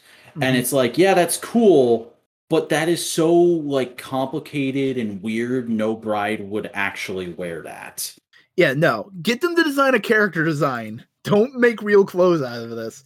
The simple things I can go like, yeah, no, make something out of that. Like Manifold's whole vibe. Yeah, you can make a real outfit out of that. I could see people cosplaying Manifold. Yeah, but like Mystique's outfit, no one's gonna ever want to wear that. That is pure high fashion. That is only made for the runway. That is not made for nights out. You know. Yeah. Next, we have Gambit and Jubilee. Gambit, I like his vibe. It's very roguish. That is very Gambit. Jubilee is maybe a bit plain, but I can see what it's going for. It's also like trying to show that Jubilee is not just like the kid's sidekick anymore. She's mature. She's grown up a little bit. She's a single mom and she's making it work. She's a single mom of a human on a mutant nation. That's gonna be weird, but it's a good vibe. I like it. I dig it. I also like Gambit kind of having like a kimono, not wearing it, but like sloped around his shoulders like a cloak. Yeah, like kind of the what's the kind of Yakuza boss look. Yeah, and that makes sense because his history with the Thieves Guild in New Orleans. Then we have Monarch. That's just a straight up comic book design. That like you could just wear that. God, that's cool though. Yeah, it's dope. It's just white on white on white. The very kind of like rustic shoes that are just like bandages. The crown. It's a cool vibe. And then fucking Glimmer, who's just like Princess Zelda with fairy wings. It's a look. I dig it. It's just it's a little Ren Fair. Yeah. No, it's cute. I like it. Richter looks pretty cool. Yeah. It's a patterned suit meant to look like a forest with a cloak on top, like a druid. It's dope. It's nice. A little bit of like a pauldron on his chest. Yeah, it makes sense given what they've been going with for Richter lately. Yeah, it's dope. I dig it. And then we have essentially the rest, because these aren't meant to be like high fashion pieces. They're just working security. So it's very kind of mutant aesthetic designs of suits. Wolverine with the fucking bolo tie. What a kid. Yeah, no, they're all wearing bolo ties. They are wearing bolo. Oh, that's great. But like it's a nice vibe, but it's just, they're working security. They're not meant there to be pretty. They're not there to be fun. They just need to be able to move about and do their job. And Professor X, oh my god, he's looks like Magneto. Yeah, and he also looks like fucking Daft Punk in full DJ mode. Oh yeah, no, it has Daft Punky. I saw someone compare it to like Mr. T. Mm-hmm. I like it though. It has a semi-organic vibe on the limbs and the gauntlets. It's a nice look for a party, but it's not like this should be the way Professor X looks all the time.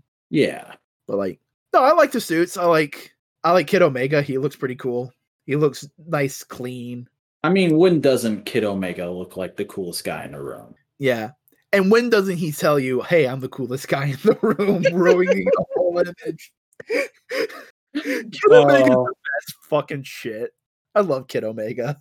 The best lie Kelly Thompson ever told is that a relationship between him and Gwenpool would work. Man, no, Kid Omega's actually been going through a character arc recently. Yeah, you've told me about that. I'm excited to get to that. Yeah. But that is all of the outfits. So, Zach, do you think they did a good job infusing high fashion into the X-Men? It's pretty good. I like it.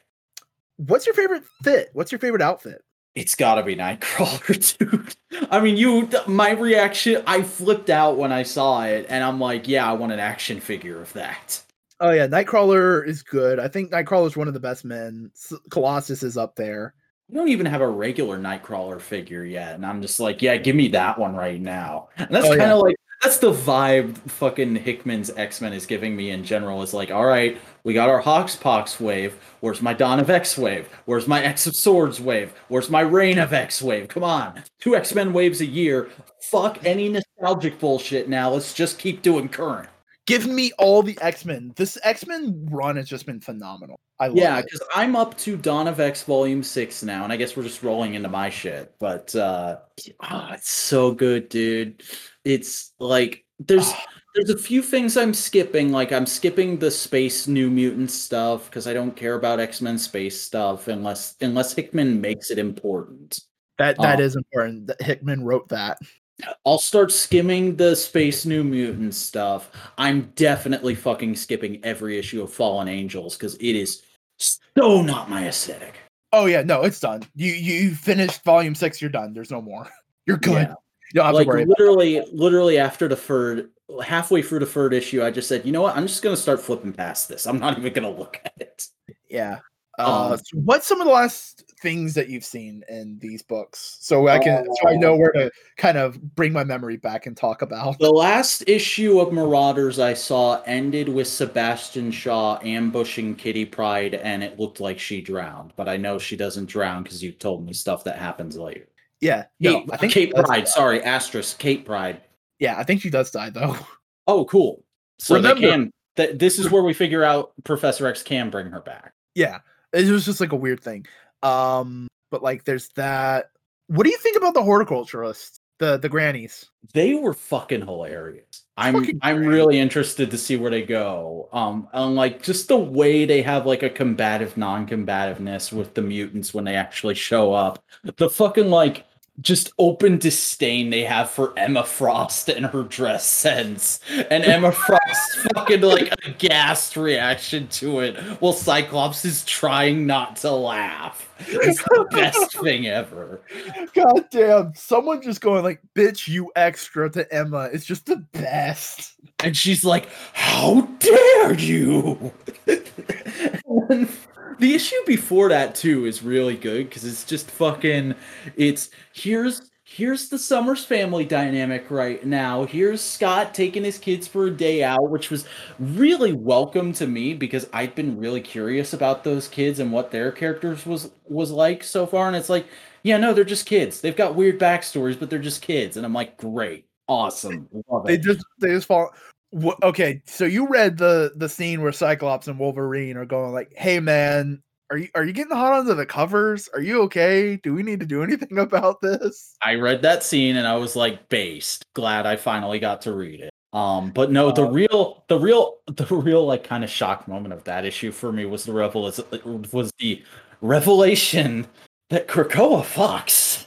Krakoa fucks. Everybody, the whole thing fucks. It's just one big fuck machine. You've been reading.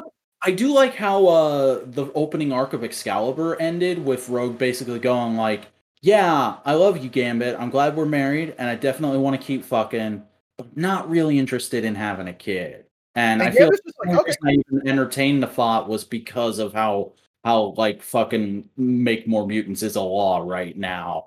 And he's like, yeah, no, it's cool. Can't no one tell us what to do, baby. We're just gonna hang out and be awesome. Who cares? I also just really enjoy that arc of Excalibur because it goes very far places, and most of it's just going like, Apocalypse, what are you doing? Hold on 1 minute. I will explain in a minute. Apocalypse, you said that a minute ago. I'll explain in a minute. It's good stuff. Like, and it's dragging me through a lot of characters that I'm not really familiar with and getting me familiar with them. Like, because I didn't know shit about the fucking Captain Britain shit. And like now I'm like, yeah, no, we stand Captain Britain. She's based. Oh yeah. And that's also her brother is dope. Her brother's like kind and like understanding. It's like I love the first scene in the Excalibur with them because she's like packing up, getting ready to go to Krakoa, and she just goes like, "Hey, you can come with us. Like, I mean, you're human, but like we are allowed to bring humans with us. Like, if they're friends and family, like you're invited." And he goes like, "No, this is your thing. I want you to. I don't want you to feel like I'm imposing myself onto your thing. Mm-hmm. Go be yourself. Go be happy."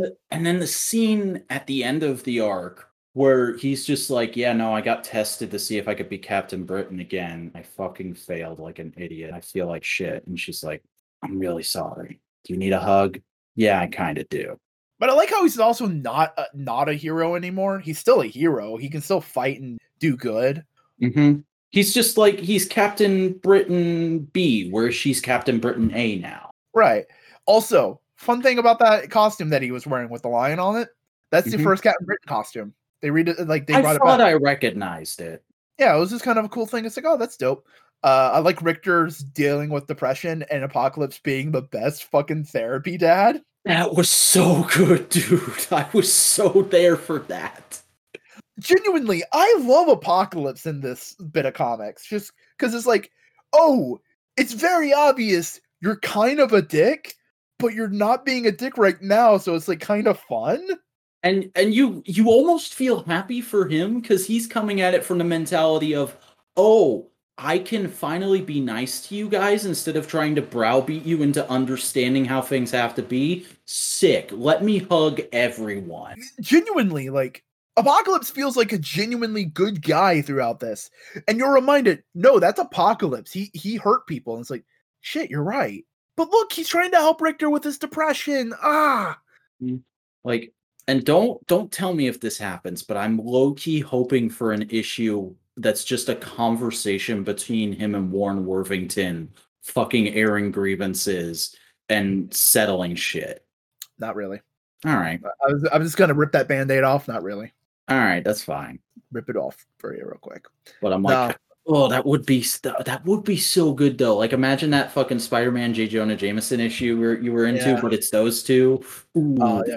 No, like genuinely, the first bit of it can be a little bouncy because the whole group is just trying to set up a bunch of fucking plot points, so it doesn't feel like it sticks to one thing for very long. Yeah. Hey, Jubilee, you've got a human baby on an island full of mutants. Don't you think that's not the best idea? Anyway, let's go deal with this now. Anyway, he's a dragon now. What? He's a dragon now. Oh, okay. Just accept it. It's great. Yeah, it's comics. Shut up. Yeah. Is it X-Force has been part of that run, hasn't it? Yeah, I've read the first arc of X-Force as well, and that's probably my least favorite of the ones I'm still invested in. Like, it's not bad, it's just not entirely my thing. Some of the, like, overly gruesome deaths are a little bit like, yeah, okay, I get it. You're trying to go a little harder because it's X-Force, but... but also Quentin, though! Quentin! I've only just started seeing Quentin's arc, so I'm like, yeah, okay, Quentin, you're here, that's cool. I know you from West Coast Avengers, so hopefully something cool happens with you. Oh wait, I know something cool is gonna happen with you, so I'll be patient. But also, why'd you have to do Domino dirty like that? Oh man. How far into Domino's story did you get? The issue where there's a bunch of people attacking Professor X's fucking plant farm, and they have to go and stop it. Okay, so you haven't finished Domino's story. No, I'm nowhere near finished with Domino's story, probably. Yeah. But goddamn, no, they did. It is painful what they did to Domino. It's tragic. It's nothing makes you fucking hate humanity worse than reading X-Men books. But no, it's all very good, and we talked about it on MMWP a little bit, but there has been a large spike in Marvel character simping in my neighborhood. Is all I will say. Can you go through a small list, a smattering? Let's just. You know what? Why don't I just give you a full fucking list? Why don't we just do it? Okay, so first and foremost, Captain Kate Pryde. How was it not gonna happen? How was it not gonna happen? She's just Captain Marvelous, but a girl. Of course I'm gonna fall for that. Goddamn, she's great in this. She's great in Marauders. I don't know if it's like I want to hit that kind of a thing, but more like I respect that kind of thing. Jubilee. Yeah. Jubilee has fun vibes. I've always low key liked Domino. I've just never gotten super into her history, so that's a large part of why I was so upset that they did her like that. I was like, no, Domino, you don't deserve this. Yeah, no, but that's the vibe they're going for. It's like nobody deserves this to be put through this bullshit. Getting back to Marauders for a second, I really fucking love this Storm costume design, and Storm is just always the epitome of a strong black woman who you want to follow. She's also like very like, oh, my friend is trying to work through shit. Fuck it, I'm here for her. Mm-hmm. I'm just fucking here for her. You need me? I'm here. You need me over there? I'm there. She's just like the best friend. And then weirdly enough, from the Earth issues of New Mutants, and I've never liked this. I've always disliked this character before, but I'm kind of here for Boom Boom. I kind of want to see Boom Boom get a big redemption arc. I want to see her get sober and get her shit together, damn it. Boom Boom is great in this because she also recognizes my life has been kind of shit. Yeah, she's like, I'm a mess, but I'm still gonna try and help my friends. And I'm like, I respect it. Also, that midriff. Yeah. Oh, she's still mid 2000s, like nothing. It's great. Mm-hmm. No. A lot of good characters in these X books. I mean, like, I've been like, because I'm a toy collector, I've been trying to book out like the next 3 waves of Marvel Legends X-Men Hickman shit, and I just keep stuffing the waves full of waifus. give me all I need Kate, I need Storm, I need Boom Boom, I need Modern Jubilee. Give me my girls. I need Captain Britain. Give me. Yes. How did I not talk about Betsy? I would die. I would die for Betsy Batroc. Goddamn. The sadness she feels at what she did to fucking Psylocke for all those years. The fucking remorse. And she just can't fucking deal with it and just goes like, I'm going to the fucking lighthouse and going on an adventure with Apocalypse. Bye. First issue where they just straight up agree, like, yeah, let's just not talk to each other for a very long time.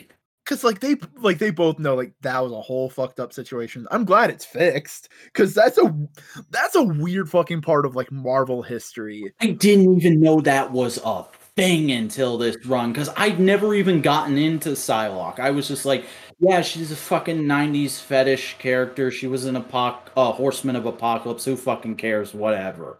But like she being the one of the most prominent Japanese characters with the brain and personality and the memories of a white woman from England. What? Yeah. It's fixed now. We're good. They're giving Psylocke a bunch of shit to do, and she's a bad bitch in charge. Mm-hmm. Basically, she's in charge of the Hellions, which is, oh, all of you are psychopaths? Sweet, you're our Suicide Squad. But yeah, no, Hickman's X-Men continues to be great for me. I don't have any new Marvel figures to talk about this week. Okay, cool. So that's kind of your wrap up of Dawn of X so far? Yeah, I finished volume 6 on Wednesday, watched it right after Dynamite, and then went to sleep. And I'll probably read volume 7 tomorrow if I'm not doing too much other shit. I'm trying to do a volume a night because I got so invested in it that I did the thing I occasionally do, and I go on a pirating site and I just start reading it through that because I can't wait. I don't have the money, and I can't wait for the trades to come in the mail. Well, you'll buy them eventually. We'll all buy them eventually. I mean, I already started the collection. I've got Hoxpox and volumes 1 through 4, so I'm gonna have to get the rest of it eventually. Yeah. So why don't we talk about some of the comics I read? I, of course, read the current X-Men stuff that happened this week. So Cable was all set up for future stuff, just kind of building up more of the things that they're doing in that book. And New Mutants, which again is just more X-Men stuff, setting up, building off things.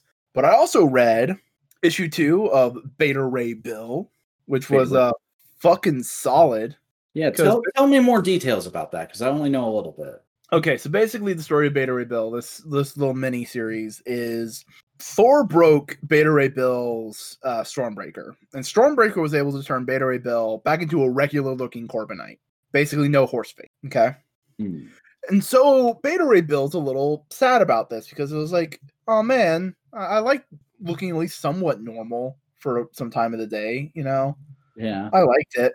And it really blew it out of the water when he tried to get busy with Sif because they had a little bit of a thing going, and Sif basically went like, not right now. And he just goes like, it's the horse face, isn't it? Oh, it's the horse face. Wow, Sif. Wow. And so he basically goes to Thor and goes like, can we solve this? And Thor goes like, not really, buddy. I don't know how to do it. And basically Beta Ray Bill goes like, all right, I'm leaving right now so I can go find Odin because he's still alive. We know this. And so he can help me fix my fucking hammer so I can get back to looking somewhat normal and not feel like a fucking freak. So this issue, he's on this adventure and he finds the fucking the dude he was in the MC, he was in Ragnarok. Scourge. He finds Scourge. The Executioner? The Executioner, yeah. And he's just in a bar and he's like, yo, what's up, Bill? You're dope. And Bill explains the situation and goes like, fuck, that's fucked, man. Dude, I'm helping you. You don't have to help me. This is a long journey. No, dude, fuck it. Fuck it. I'm your friend. I'm helping you. Let's go. We're doing this. We're fighting Odin. Let's do this. And then another Asgardian kind of character, he's not Asgardian, he's a troll called Pip, shows up and goes like, hey man, I kind of stowed away. I'm your friend. I know what it's like to feel ugly by the world. I am a troll. So like, hopefully I get some catharsis by proxy by working with you and helping you achieve your goal. And it's like, all right, cool. We got the band. We got the thing figured out. So they go on a thing and they're trying to find Odin, and they eventually get to this run down ass biker bar, and they roll up and go like, "Hey, we're looking for Odin." And the guy goes like, "No, there ain't no Odin here." And they get into a bar fight, and then Beta Ray Bill does that fucking Rainmaker, like full on, like not even like just a lariat. He full on does the wind up and the fucking thing with the Rainmaker. Excellent. It is a full on Rainmaker. And then a big dude with a white beard pops out of the background and goes like, "Hey, what are y'all fuckers doing in my fucking bar?" And it's Odin. And it's like, just has a bar now. No, he's just working with the dude because he's just like, yeah, no, he lets me fucking brew beer in the back. It's sick. Is Odin having a midlife crisis? I mean, Odin's having retirement. Oh, he's just retired now. And so Beta Ray Bill goes like, "All right, Odin, can you fix my hammer? And if you can't fix my hammer, can you make me a new hammer?" And Odin goes like, "I can't fix your hammer. That was made by dwarves with a star, and you know the whole thing. I just can't make a new one. I'm not capable of that. I'd have to get some other people, and they're not around anymore. I can't enchant you anymore because I don't have that magic, and Thor doesn't know how to use that magic. So that's not working right now. But I do know of one thing that could solve this, and that would be the Blade of Surtur. You know, the guy who destroyed your home planet? What's he up to? What's he been kicking around with these days? He's not showing up. Surtur's not showing up. They're just looking for his sword, which is in not Hell. It is Niflheim. It is lava and everything's just fucked up everywhere, you know? So he's like, "All right, you can go here and get the sword, and it'll probably have enough power to do what you want, you know?" So now we have a goal. We have the beginning, we have the end, we have a goal. We know what we're doing now. They're going to this place.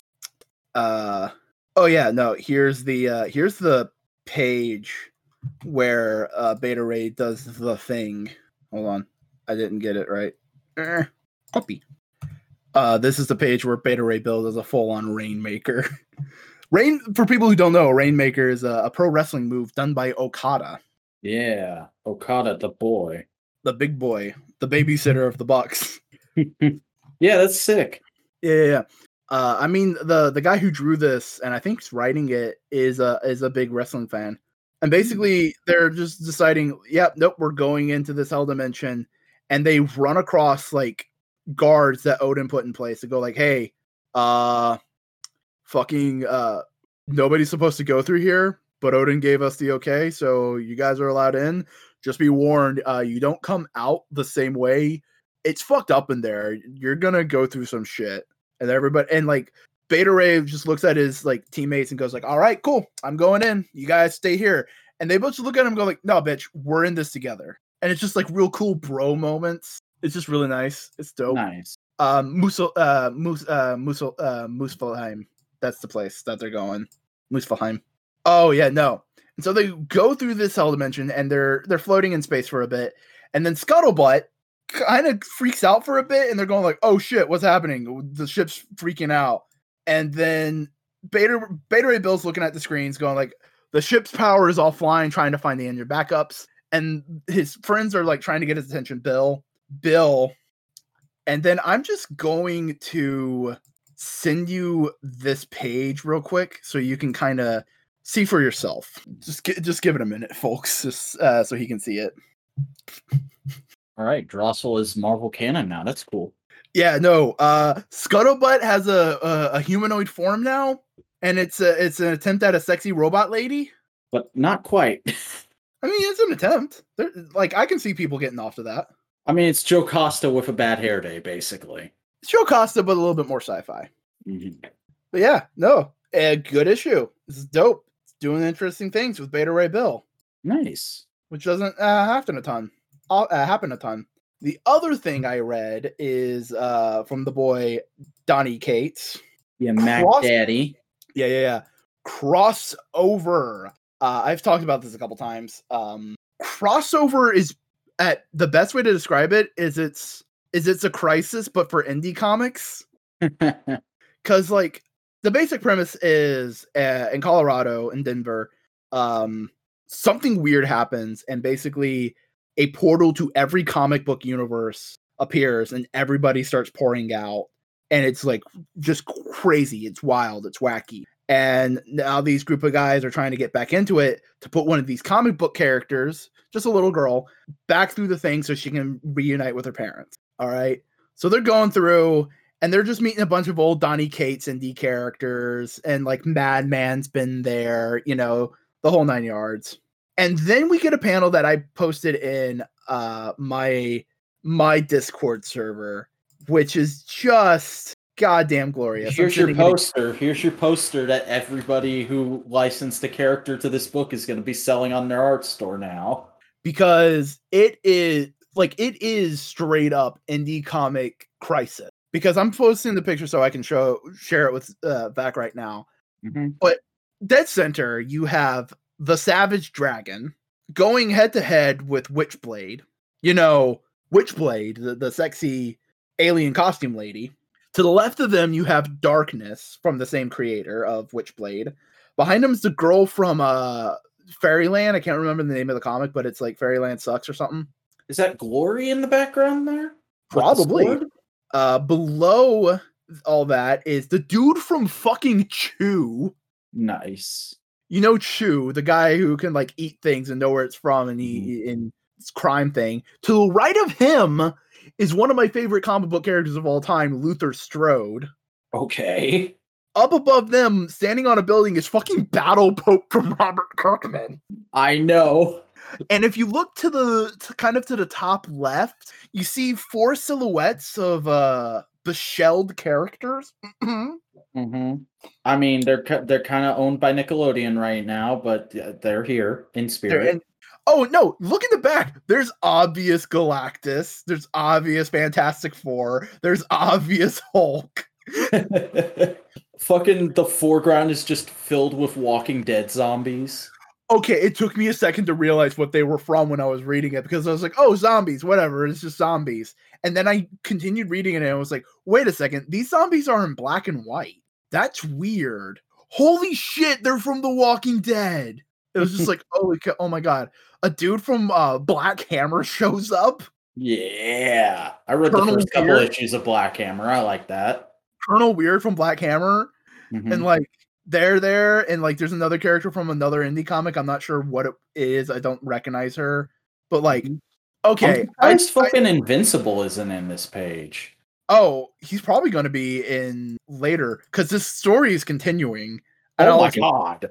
I'll explain later. Because I thought it was a 6-issue miniseries. That's what it said at the beginning. I was like, oh my god. Did it get extended? Did it get... Oh my god! Yeah, fucking Hit Girl shows up. Chloe Grace Moretz, hooray! And like literally they say, holy shit, is that Hit Girl? This is the best day of my life. And she just goes on a violent killing spree of zombies. Fucking Battle Daughteroo. And like they save the girl. Oh my god. And okay, so Donny Cates created basically Superman, but he's only super when he's drunk, as like a metaphor for addiction and everything kind of character. Mm-hmm. So he shows up, and look who he's fighting. The picture is loading. Just look who he's fighting, though. It's a dude in black silhouette, but he has red boots, blue pants, and a red cape with 2 red eyes poking out. And I wonder fucking curl in his hair. I wonder who that could be. Mm-hmm. God damn, there's so much of, I wonder who that could be throughout this whole book. It's so good. But like they're trying to run away. But eventually, like the mentor dad kind of character gets crushed, and the guy goes like, "Hey, take care of the main female character." They get to a hotel, and he's going like, "Holy shit, this is fucking wild." And like he's going, the main male character is going like, "I want to help you. I want to help you get back to your parents, back wherever they are. I promise to help you." And she reveals something specific. That she's not real. She is a comic book character as well. Because that's how they define who's comic and who's real in this book, is if they have the comic book stippling, that means they're a comic book character. Is she a known character from Invincible? No idea. She's just wearing an Invincible shirt. So I'm not sure yet. But I love the credits page, because it says like, Donny Cates' story, Jeff Shaw art. It gives all the normal. I'm trying to think of like known blondes from Invincible, but I just haven't read enough of it. Oh, that's really cool. I didn't know that. Brain like, shit, was Duplicate a blonde? No. Mark Waid did story edits. Hey. But no, like it's pretty cool because like in the credits there's a thing. Thank you for letting us play with your toys. Michael Allred, Madman, Ian Betterman, A Tomahawk, Brian Michael Bendis and Michael Avon Oming, Powers, Kurt Busiek, Astro City, Carrie Gillen, Jamie McLevin, The Wicked and Divine, Justin Jordan, Jordan Moore, Luther Strode, Robert Kirkman, Battle Pope, Eric Larson, Savage Dragon, Chew, Black Hammer, Evangeline, Berserkers, Bloodstrike, Blood Wolf, Brigade, Glory, Prophet, Hit Girl, Paybacks, Buzzkill, Ghost X, Darkness, Witchblade, Shadowhawk, Incorruptible, I Hate Fairyland, and it's a celebration of like American indie books of a certain kind, you know. Mm-hmm. That's sick. And I say there's a continuation because there is, because this was one of the final pages of the issue. No fucking way. The next issue is being written by Chip Zdarsky. Oh, shit. And here's the best thing. Earlier in the book, Chip Zdarsky became a fugitive because he wrote superhero books and everybody was going after superhero creators because they fucking caused this shit to an extent by creating superheroes. I remember you told me about that. That's crazy. It's fucking wild. And it's coming in 2 months. I cannot wait that long. You'll have to. So, Crisis on Infinite Indies. Can I bring things back to the mainstream just a little bit real quick? Yeah, tell me about the mainstream bullshit. So we often joke here that I represent the distinguished competition, because I am a DC guy at heart. I was born and raised on DC. I didn't get into Marvel until the MCU really started popping off. And we will not hold that against you. Yeah.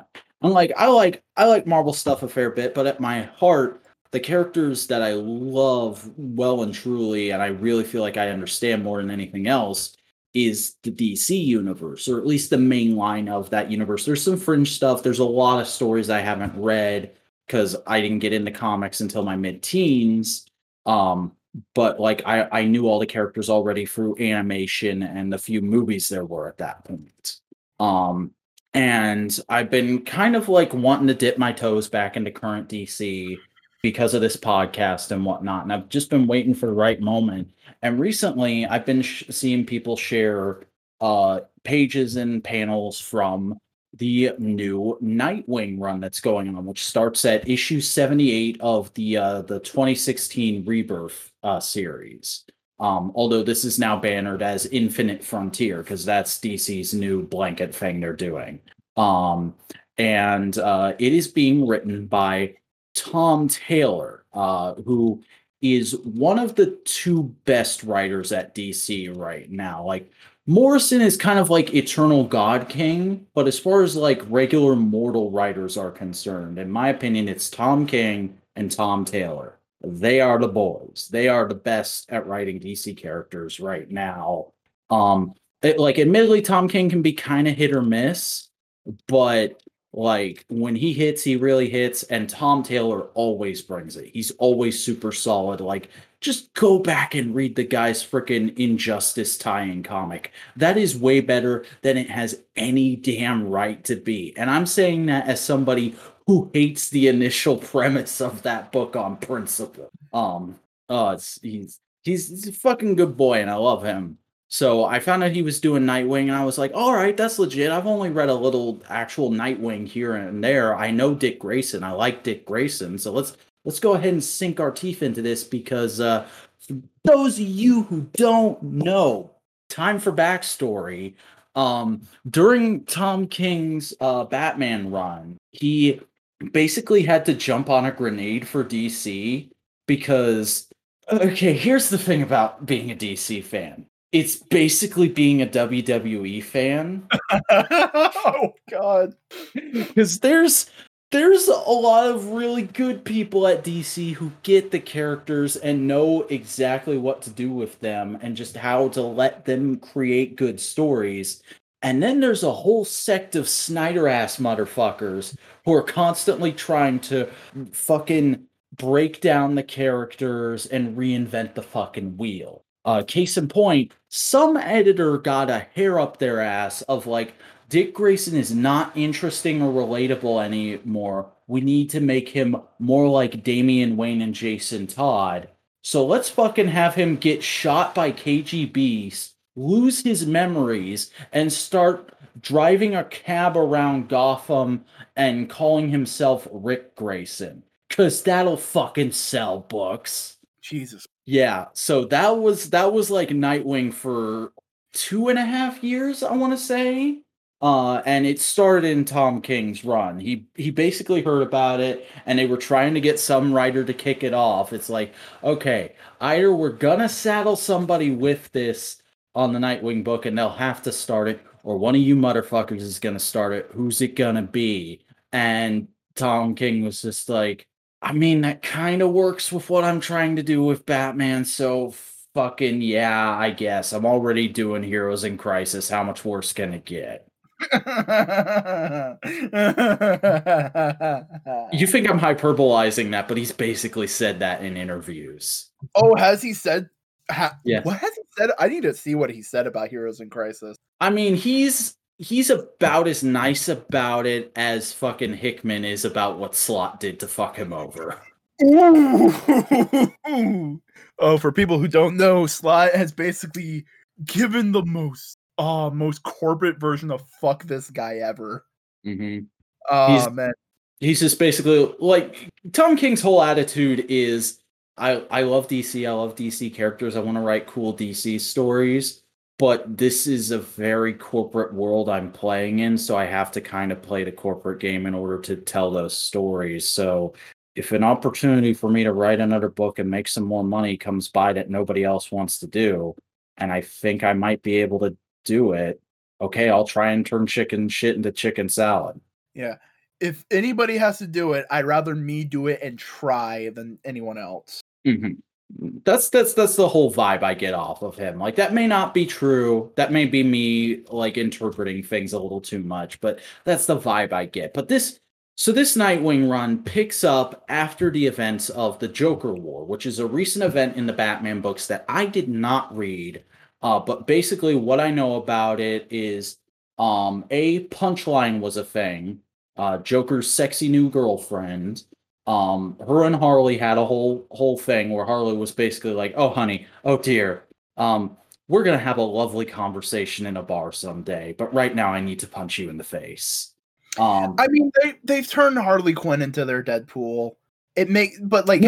They've fixed that. They've pumped the brakes on that a lot recently. I mean, she's an anti-hero who makes jokes every once in a while that the heroes don't completely trust, but push comes to shove, they go like, all right, cool, you're working with us, whatever. Yeah. That's what I mean. I don't mean she's like, oh, she's Deadpool. I mean, she's fitting the role that Deadpool fills within the background characters of Marvel. You know what I mean? I mean, she was the most annoying Deadpool knockoff in the world during the New 52, but ever since like midway through Rebirth, they've been pumping the brakes on that and making it more about like sort of an atonement / I love my on again, off again girlfriend kind of thing. Yeah. Which is nice. But that happened. Also in that book, Barbara Gordon got paralyzed again, and I'll talk about that a little more in a moment. And Dick Grayson got his memories back. So cool. This run is kind of picking the pieces up from that, as well as dealing with the aftermath of Tom King's Batman run, which is another thing that drew me to it, because Dick Grayson wasn't in the last couple issues of that because of what had happened to him. There's basically a scene between Barbara Gordon and Batman where they're like, okay, shit's about to go down. Maybe we should try and get Rick in on this. And Barbara's like, yeah, I already tried. He doesn't want anything to fucking do with us right now. And Bruce is like, that hurts, but fair enough. So this run picks up. First of all, we get So, major spoilers for Tom King's Batman. Alfred fucking dies. Alfred is currently dead in DC continuity because Okay. the whole plot of Tom King's Batman run is fucking Thomas Wayne coming into the main continuity and being like, "Yo, you have a son? You have a shot at being happy in a way I never did? Stop being Batman. You're fucking. This life is hell. It's crazy. You're gonna ruin everything by being Batman." And Bruce Wayne is like, "Fuck you. I do what I want, and it's working for me." And so the run basically concludes with, "All right, son, you didn't fucking listen to me. So now I'm gonna teach you an object lesson. And either you are going to marry Catwoman and settle down, or I'm going to kill everyone in your family one by one right in front of you." And Alfred's already fucking dead, so you know I'm serious. That was basically the last couple issues of that run. See, here's the thing. At a moment like that, you know, it'd be really good. Fucking compromise. All right, I'm gonna slow down being Batman, but if like the Justice League need me, I'm gonna suit up and help them. Mm-hmm. But that's kind of the whole point of Tom King's run, and it really jives with my kind of opinion of Batman, which is that Batman. Okay, I've not even fucking started on these Nightwing books, but like, okay, Yeah. We're talking comics. So Superman is the nice, helpful friend who's just a guy, but he cares about you and he always wants to help you as much as he can. Wonder Woman is an enlightened fucking goddess from an otherworldly society who has come here to lead us into the next golden age. Batman is a scared, upset, traumatized kid who's trying as hard as he can not to be that and to stop others from becoming that. Like, Batman is the consummate guy who has childhood trauma, and that caused him to get severely paranoid and manic depressive, and he's just fucking dealing with that. And that's a big theme of Tom King's run, of like, there's a point midway through it where it's like, yeah, things are nice now. You're engaged to Catwoman. You're gonna have a nice little life, maybe, probably. But you know what could happen?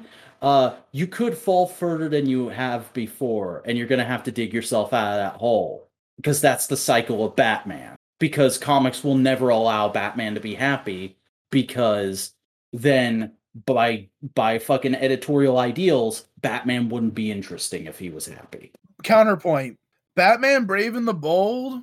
But that's a different kind of Batman than our modern idea of Batman that people like. Batman, though. The Batman who understands, like, no, like, justice and friendship, working together is a good thing.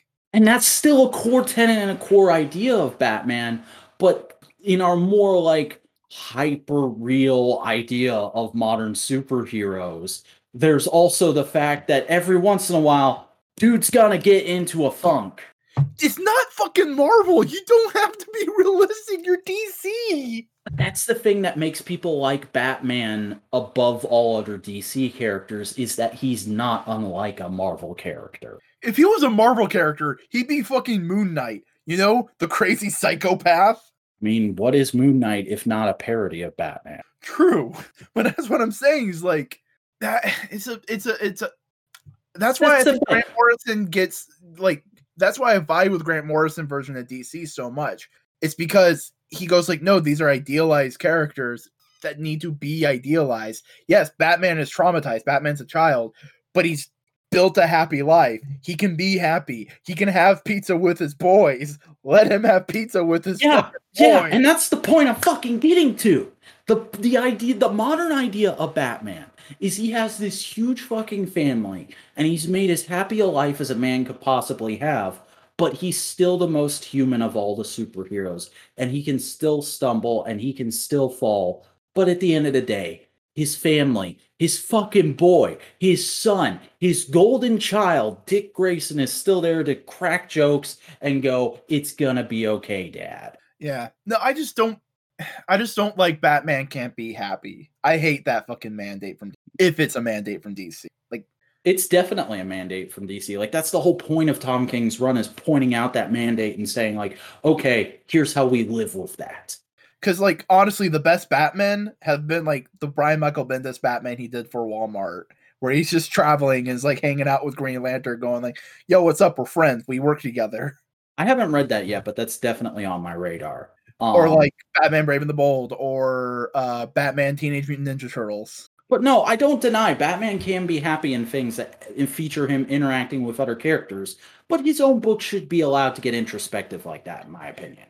No, but like it's a similar vibe that Spider-Man gets into, which I hate there too.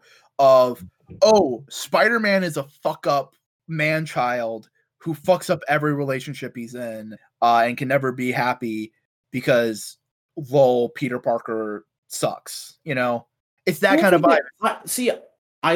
That's my understanding of the character, but it doesn't end in lol, Peter Parker sucks. It ends in Peter Parker gets in his own way because he overthinks everything. But see, that's what Dan Slott did all the time, was that he was like, Peter Parker never got a win. And Peter Parker needs to win like 7%, like 7 out of 10 times. Peter Parker gets it. He doesn't always stick the landing. Mm-hmm. But like with Dan Slott, it was like, oh, you're not happy in this relationship, so you're gonna sabotage it. You're self-sabotaging. Oh, you move back in with Aunt May. Lol, even though you've been in several apartments by yourself, married to Mary Jane, you're just pathetic now because you're moving back on. Like, that's the vibe it was going for. And you're only successful when Dr. Octopus takes over your body. Yeah, no, I don't deny a lot of Slott's run sucks, because a lot of Slott's run is a shitty version of Tom King's Batman. And like, no, Spencer's been doing great on Spider-Man, because like Spider-Man gets a win more often than not. I mean, dude's back with Mary Jane. That's the ultimate one for everybody. Dude's back with Mary Jane. He's friendly with his roommates. He has a cool alien pet. I didn't know about that. That's kind of sick. No, like one of the latest issues, Boomerang comes up with a get-rich-quick scheme of making a pet Instagram for it to get influencer points. That's the most fucking steelest Marvel villain thing ever. I love it. No, Boomerang's kind of like an anti-hero now. Oh, cool. Good for him. He's kind of a good guy. He teams up with Spider-Man every once in a while, and Spider-Man goes like, Jesus Christ, I'm working with you. What the fuck is happening with my life? Mm-hmm. But, okay, so let's get into this fucking Nightwing book. Because, okay, so main things you need to know. Joker War happened. Dick Grayson was not himself for a long time, but he just got back to being himself. Barbara Gordon is reparalyzed. Alfred is fucking dead. Okay. And the book opens at issue 78 of Rebirth Nightwing 2016 on a flashback of some bullies attacking a kid in a park. And the first person that goes to bat for this kid and says, hey, leave him alone, it's little baby Barbara Gordon. We get a little baby Barbara Gordon in this. And then... Flashback. Yeah, flashback. And then when they're like, well, it's 3-1 and you're just a girl, what are you going to do? There's Dick Grayson. And this is like Dick Grayson just after becoming Robin, basically. and like this fucking bully has the audacity to look at him and go, oh yeah, you're the Grayson kid, as in the flying Graysons. Guess they couldn't fly after all. And Dick is just like, walk away, leave the kid alone. Fucking Barbara is giving the kid the biggest fucking case of stank eye I've ever seen. Like, look at this fucking panel. Look at this fucking second to bottom panel of Barbara's look. Is that not the best thing ever? God damn. That guy looks like a Kyle. He is a fucking Kyle. He's flat out, they come to blows, and there's a brief little fight, and then all of a sudden you hear cop car lights, and we'll just call him Kyle because I don't think they ever say his real name. He just goes like, oh, cops, oh, you're in so much trouble. My dad owns the police. And Barbara Gordon goes, you think they'll listen to you over me? What do you think? ... Next panel, Dad. And there's just fucking Jim Gordon with his hands on his hips right behind her. And so the kids spend a night in jail, and Jim Gordon puts the good kids in his cop car and takes Dick home. And we get this scene where like Barbara's flipping out because it's the first time she's seen the mansion. She's like, "Whoa, you live in a castle? That's sick!" And Dick is very, very concerned because he's like, "Fuck, Bruce told me never to fight out of costume. It's dangerous. I could hurt somebody, and I kind of did, but it was for the right reasons. Oh, he's gonna chew me out." But Bruce isn't there. And Alfred just comes out and he goes, "Oh, well, thank you for bringing him home, Detective Gordon. I really appreciate you watching out for him." Meanwhile, Dick just walks inside and starts doing dishes. And Alfred's like, "The fuck you doing my job for?" And Dick's like, I'm in trouble, aren't I?" And he goes, "No. Master Bruce may feel you should only be a hero when wearing a costume, but I'm glad Dick Grayson steps up when someone is in need. It takes a different hero to help without a mask." Just fucking like based, wholesome childhood memory. So we cut to modern day, and there's another gang of bullies chasing a free-legged puppy through Bloodhaven.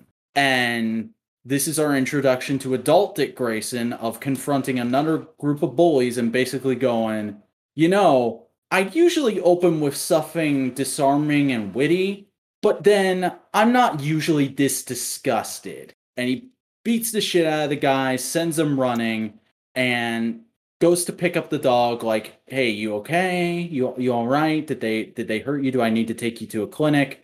And because it's Bloodhaven, which is like discount store Gotham, the dog bites his hand. And he's like, "All right, fair enough. Why don't we take you to the vet, and while the vet's looking at you, I'm gonna go to the ER." And then we see a scene at the docks of Blockbuster meeting with some officials in Bloodhaven. Do you know who the fuck Blockbuster is? No, he is the kingpin to Nightwing's Daredevil. So he was created for another superhero, but he became much more popular in his book. I mean, you could. I was making a joke. Don't be too much. No, he was created. He was created by Chuck Dixon in the original Nightwing. Disco era. Yeah. But he's there. He's meeting with the mayor and a couple other people, and he's basically like, "Yo, Mr. Mayor, I'm a little tired of having to run past your cops and whatnot. So here's a bunch of money. Why don't you fall in line?" And he's like, "I'm not gonna fucking do that. You're organized crime. We know you're organized crime. The only reason I'm not arresting you right now is I don't have anything I can pin directly to you." Oh, and he goes, "All right, that's cool. I'm gonna use my super strength to just crush your face right now. Hi, Miss, what's her fucking first name? I'm trying to see it. Melinda, my old friend. Do you want to take over as mayor now? Because you're kind of next in line, politically speaking, and it would be really advantageous for me because I'm old friends of your dad, Tony. I mean, I know you guys are kind of estranged, but we could make something happen now." And she's like, "Yeah, I'll fucking fall in line. It'll be beneficial to me, so why not?" And if you didn't know, Melinda is the daughter of Tony Zuko, the man who murdered Dick Grayson's parents. And she's now going to become mayor of Bloodhaven, Mayor Zuko. And that's rough, buddy. And fun fact, there's actually an arc way back in the day in Nightwing when she first showed up. When she was created, she was basically Dick Grayson's Catwoman. Like, they did date for a little while, and they were thinking about getting married, and then they had a falling out, and now she's been like a supervillain who only really shows up in Nightwing books because she's much more of like a political villain. But we then go back to Dick Grayson, and he's going up to his apartment building, and he's like, "Yeah, you think I could probably afford better, but I kind of don't have access to Wayne money right now because I did a bunch of stupid shit when I was Rick. So that's unfortunate, but why is my light on? The fuck's going on?" So he goes into the building in full costume, ready for a fight, and there's Barbara tripping up his ass, looking like fucking Sonya from Pokemon Sword and Shield. And if you're wondering why she's walking, it's because it's later explained that she has basically the harness from the Birds of Prey TV show. So she can walk and she can like do day-to-day shit now, but there's no way she can fight again. So she's back to being Oracle. It's like a compromise between editorial and fucking people who actually liked the Oracle thing of like, fine, you can fucking she can be the fucking cool computer lady and she won't be Batgirl anymore, but she still needs to walk. That's just kind of weird and ableist. Mm-hmm. I mean, cool that she's prosthetics, you know, stuff like that, but like still kind of like, fuck it. You can have a wheelchair bound character. Mm-hmm. It's not hard. Mm-hmm. But like I'm so far past the whole New 52 being pissed off about Barbara having use of her legs again thing that I'm just like, yeah, all right, this is fine. Whatever. Yeah. It works. They're having cute character interaction. Cause like low key, I've always thought like I ship both Dick Grayson and Barbara Gordon and Dick Grayson and Coriander. I think they both work together. And if I'm being honest with you, if DC were smart, they'd just fucking rip off Hickman and put the three of them in a poly relationship. Oh man, Cyclops, Wolverine, and Jean Grey leading the way for superhero triangles. Yeah. But of course, Dick introduces Babs to the dog, and she's fucking in love with it. She's like, "Oh, you're keeping that dog." He's like, I don't have time to take care of a dog. You're keeping the dog. You've had it for more than 3 hours. And it's already like being nice to you and shit, even though it bit your hand when it first met you. So you're keeping the dog. Like, you need a cute animal sidekick. Fine, I will keep the free-legged dog. Why are you actually here? And she goes, oh, that's right. You were a fucking nutter guy when Alfred died, and I'm the executor of his will. So here's a letter he left you, and you're a fucking billionaire now. Because Alfred, as Bruce Wayne's fucking legal guardian, had access to a lot of Wayne money. The Waynes left a lot of money in stocks to him, and Alfred ain't no fucking idiot, so he invested wisely, and he just left it all to Dick. Like, because Bruce covers his boys, but Bruce has enough money. He doesn't need more money. You know who could use some fucking money? Dick. So here, Dick, have all of Alfred's money. Because here's the thing, Damian's set for life. He's not gonna need that money because he has like assassin bullshit and all that kind of stuff. Jason is too proud to take it, and Tim Drake would probably kind of be like a little pissed off. It's like, come on, I can make my own money. I can be a billionaire in like 10 years. What the fuck are you doing? I can do this on my own. I don't need it. It can be used better places. I'm smart enough to not need it. We're good. Yeah.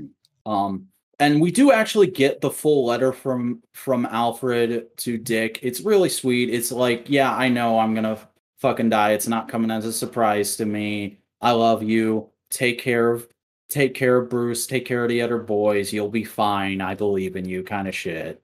And then they decide like, well, let's celebrate. We haven't had dinner together in a while. Let's go out for pizza.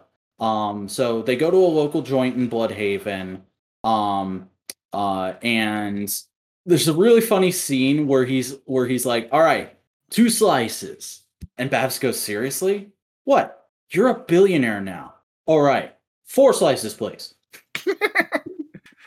So they go sit in the park and have their pizza, and there's this really cool scene where they're just looking at this statue in the middle of the park.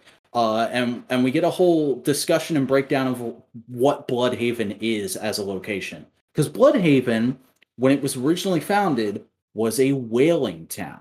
It was like a big boom town during the early 1900s whaling industry. It makes total sense there, because if they were whaling, they'd be slaughtering whales in the bay, so it would be a bay full of blood. So it's Bloodhaven. That's good world building.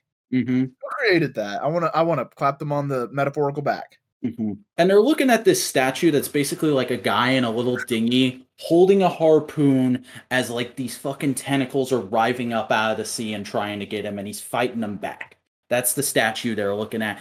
And Dick's basically going like, you know, this city really used to be someplace. People thought they could conquer the world when they lived here.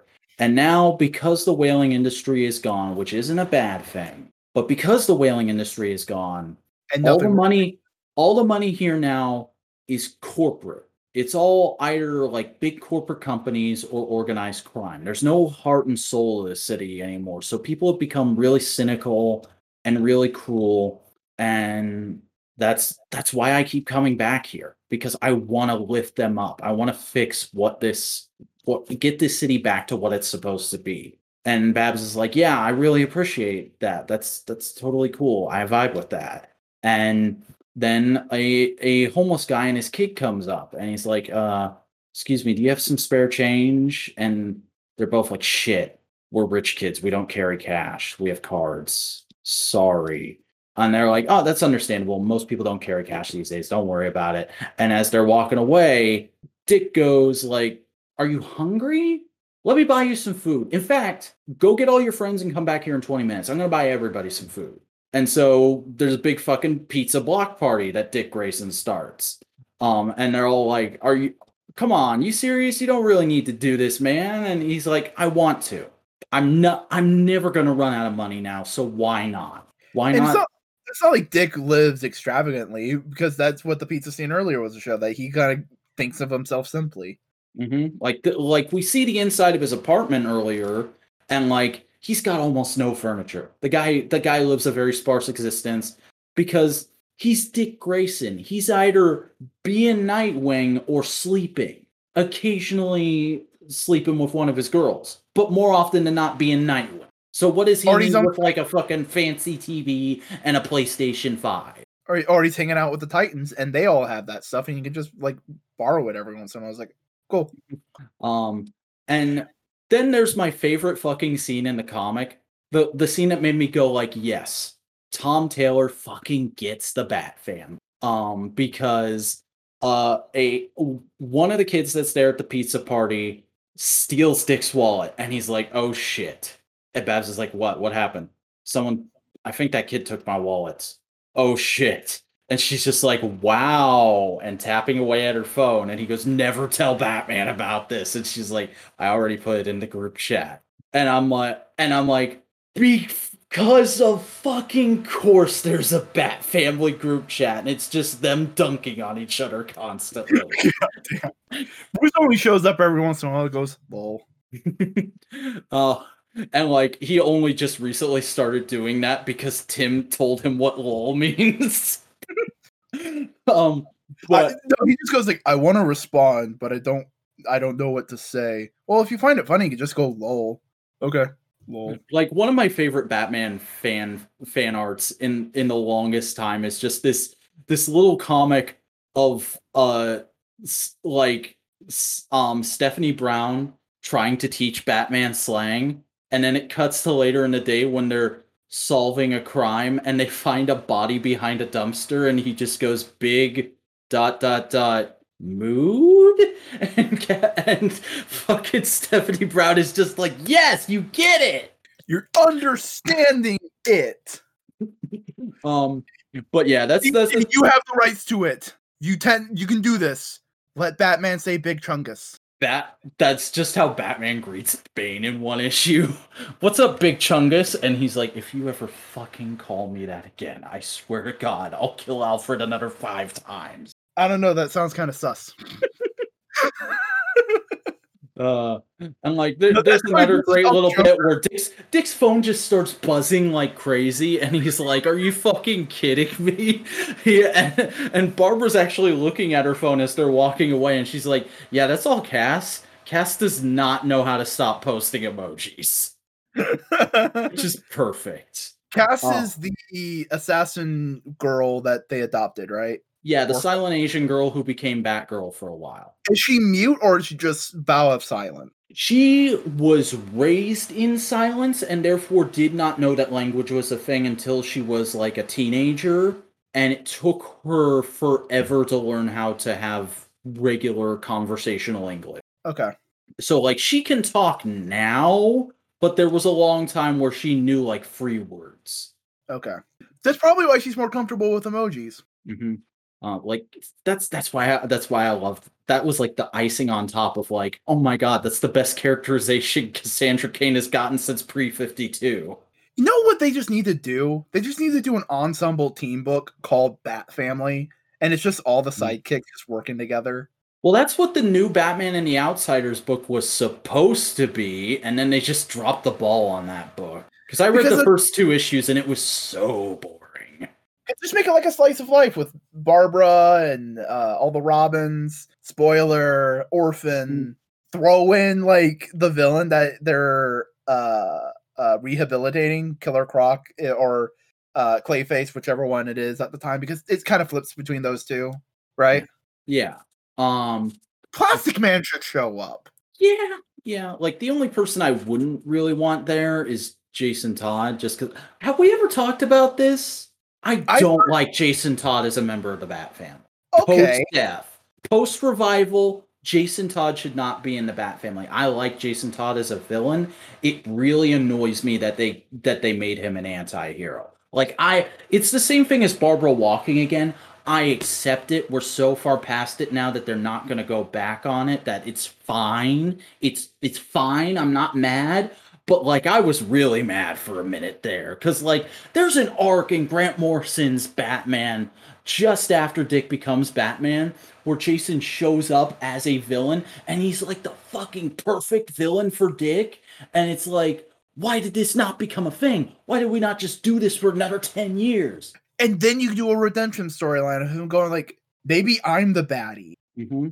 But they just forgot about it and then just went like, nah, he's an anti-hero now. He's got a team of utter fuckers we don't care about. They skipped the middle part. They just need, like, if they had a good redemption story, everybody probably be like, yeah, fuck yeah, Jason. Yeah, that is like a series of that is a trilogy of graphic novels I would love to write. Is like, the first one would just be straight up Jason Todd as a villain. The second one would be kind of the same thing. And then, like, maybe at the end he starts to question himself. And then the third one would be him coming around. Yeah. You know what you could do? You could just kind of frame it like Wolverine, how Wolverine had his solo stuff. Mm-hmm. No.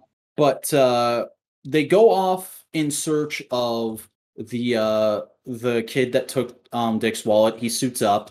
And as that's happening, we see the original homeless family that came up to Dick. They're they're walking back to wherever it is they sleep, and they're talking about what a great night they had. And then all of a sudden, somebody comes out of an alleyway with a weird looking kind of gun thing, and the dad's just like, "Go back to the pizza party. Wait for me there." And we see somebody with a mask, a featureless mask, and it's not a gun. It's a thing that extends out, shoots through this dude's chest, and just pulls his heart out. And that's set up as the mystery going forward as the man who steals hearts. Have you seen the end thing from the new Robin issue? I have not read the new Robin issue yet. I've seen Otaku Damien. That's all I've seen from that. Okay, because holy shit, there's a thing. Let me see if I can get to it real. Like, with this, I can see through your eyes, and I can help you. I can be Oracle for you. Like, and she's gonna be his guy in the chair going forward. Which I'm fine with. I don't mind that. But as he's going in search of the person who took his wallet, he catches up to them, and he sees they're gonna steal from a mobster named Boss Maroni, who is one of Hammerhead's underlings, as I understand it. And he's having a meeting with Melinda Zuko, and he's like, what the fuck is going on with that? Oh shit, they just stole his wallet, and now one of his bodyguards is after them. Okay, beat up the bodyguard, start chasing after them because they're already gone. Oh, this is a whole... They just led me back to their home, and it's a homeless camp of just kids. Oof. And he's like, you know what? I can just go home and order a new card. I had like $60 in cash in that wallet. Just keep it. Just keep it. And he just goes home and he tells Babs about what happened, and she's like, well, we should call the police. And he's like, they won't do anything. The police here are even more corrupt than the police were in Gotham when Bruce started out. Like, I am the only thing here that can help these people. and I have to be the thing that me and my parents didn't have when I started out. I have to be Bloodhaven's safety net. And that's the mission statement for the book going forward. Issue 8, number 80 isn't out yet, but I'm super into it, and I'm going to try and keep up with this going forward, and I do want to read that new Robin number 1 at some point, but go ahead and spoil the fuck out of it for me. Okay, because this is the final image of that Robin book, and that's what made me go like, oh shit. See what happened to Robin? I guess this is a thing that's running through all the Bat books right now? Maybe, because you know who that is? Who is that? That's Flatline. She's the daughter of Dr. Death. I think that's his name. Dr. Death's one of those kind of like on my periphery, don't really know much about them characters. I'm double checking my information real quick. Boo. No, that's not what I fucking want. It's wrong fucking wiki. Why is that the top wiki? Dumbass.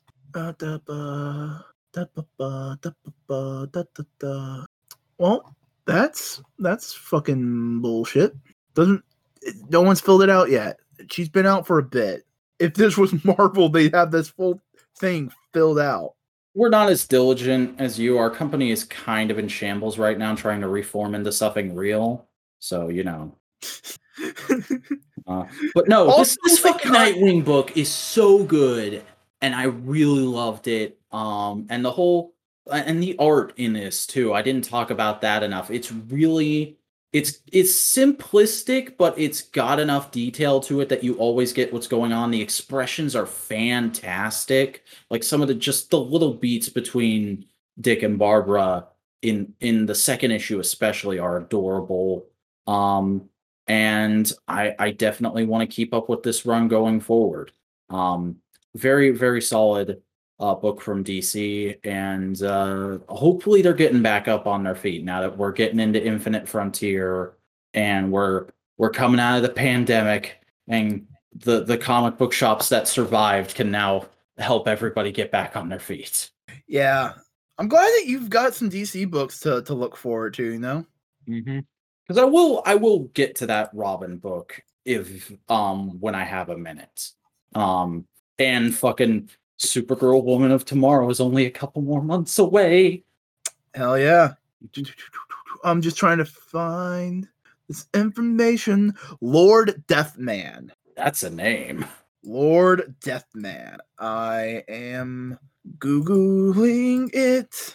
Because I think he's just like an old school fucking baddie. Like he's like a Necron level dude. Like he was Dr. Pig before he kind of had a revival in the 2010s. I thought Morrison invented Dr. Pig.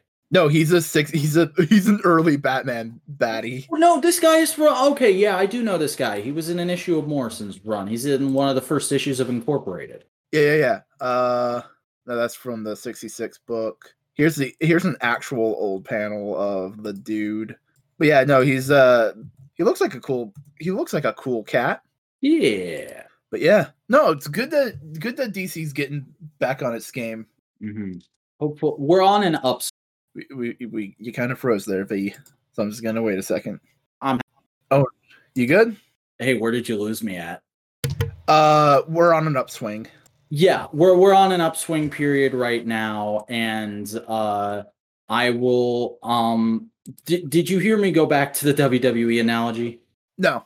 Okay, so like I said, being a DC fan is a lot like being a WWE fan. You have your hype refresh periods where everything's kind of getting back to normal and is exciting. Like, okay, we can just tell some stories for a little bit. And then you have your periods where they had a bunch of big ideas all at once that all came from marketing, and they didn't think about how to actually do them, and they're kind of tripping over themselves.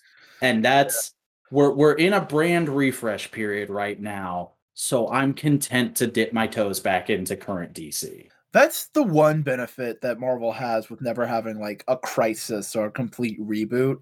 I mean, you guys have had some tremendously stupid events in recent years. Oh yeah, no, but because we have to understand everything, like there's no, for lack of a better way of describing, there's no way to just wipe the slate clean and fuck everything up. We just fuck one corner of it up, and then someone can clean it up in a bit. You know, like Yeah, there can be a Nazi cap for for like a 6 months, but like someone can come and clean that up in a bit. The X-Men are fine right here. Everything's fine over here. What corner is fucked up at the moment, would you say? For me, it's Fantastic Four because fuck that fucking that goddamn retcon. I'm thinking Cosmic's doing pretty cool with Guardian stuff. That's shaping up really cool. I think there's you don't read much street level Marvel, do you? I don't. I need to catch up with Chip Zdarsky's Daredevil. I've been People reading. have told me I've heard Zdarsky's Daredevil is very good, so I want to check it out. No, I've been reading Spencer Spider-Man, and he's basically street level. The way he's writing up, it's very much personal Spider-Man stories. To give a wrestling analogy, Spider-Man is like upper street level. Yeah. Like he can go to that main event place if he needs to. Very much. I think the biggest thing is like Marvel doesn't have a wide variety of their supernatural stuff. Like the closest thing we have is When was the last time there was a Ghost Rider book? 2019, maybe early 2020. And that got canceled. And they were trying to set up something interesting because it was basically Johnny Blaze, King of Hell, and Danny Ketch trying to kind of like fight him, but it was getting weird. Also, like they still Reyes is on the Avengers right now. Yeah, that's right. That's a big thing. Aaron's Avengers is still going. I haven't even thought about that in forever. Yeah, no, I have it's been doing nothing. Like the best it's been doing is like some events here and there, and the last one I can think of is like Empire. But like who read Empire? No, nobody read Empire, and anybody who did read Empire just goes like, "Yeah, no, the X-Men tie-in was the best because it was a giant dumb joke." Supernatural is probably the Supernatural on the magic side is like probably the one that's not doing a ton of great stuff. It's doing good stuff because Strange Academy is great. It's basically what if Harry Potter, but the rules of Marvel magic. Right. So Doctor Strange basically sets up a magic academy because he realizes, oh, magic has brand new rules and we need to explain them to kids so they don't get hurt because a lot of kids are like coming into magic.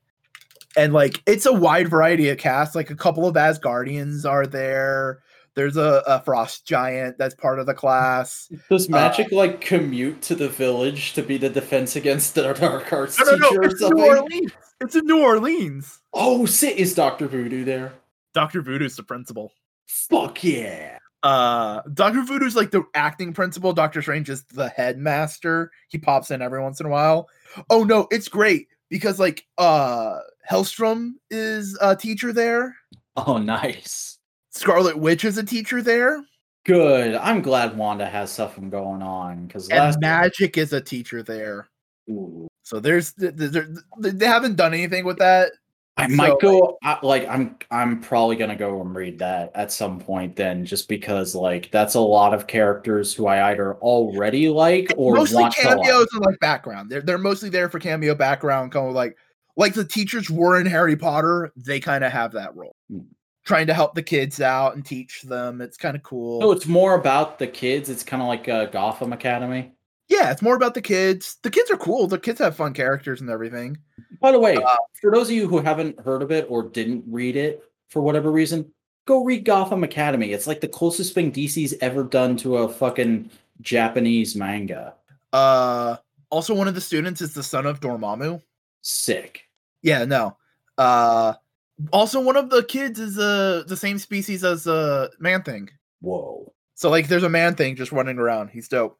But it's all about, like, learning magic and everything. And there's, like, this whole big mystery of, like, wait a second. All magic comes at a cost. There's a sacrifice. Why can't we just do all the magic here on the campus without any recourse? Why can't we do this? And it's, like, that's the mystery of the arc.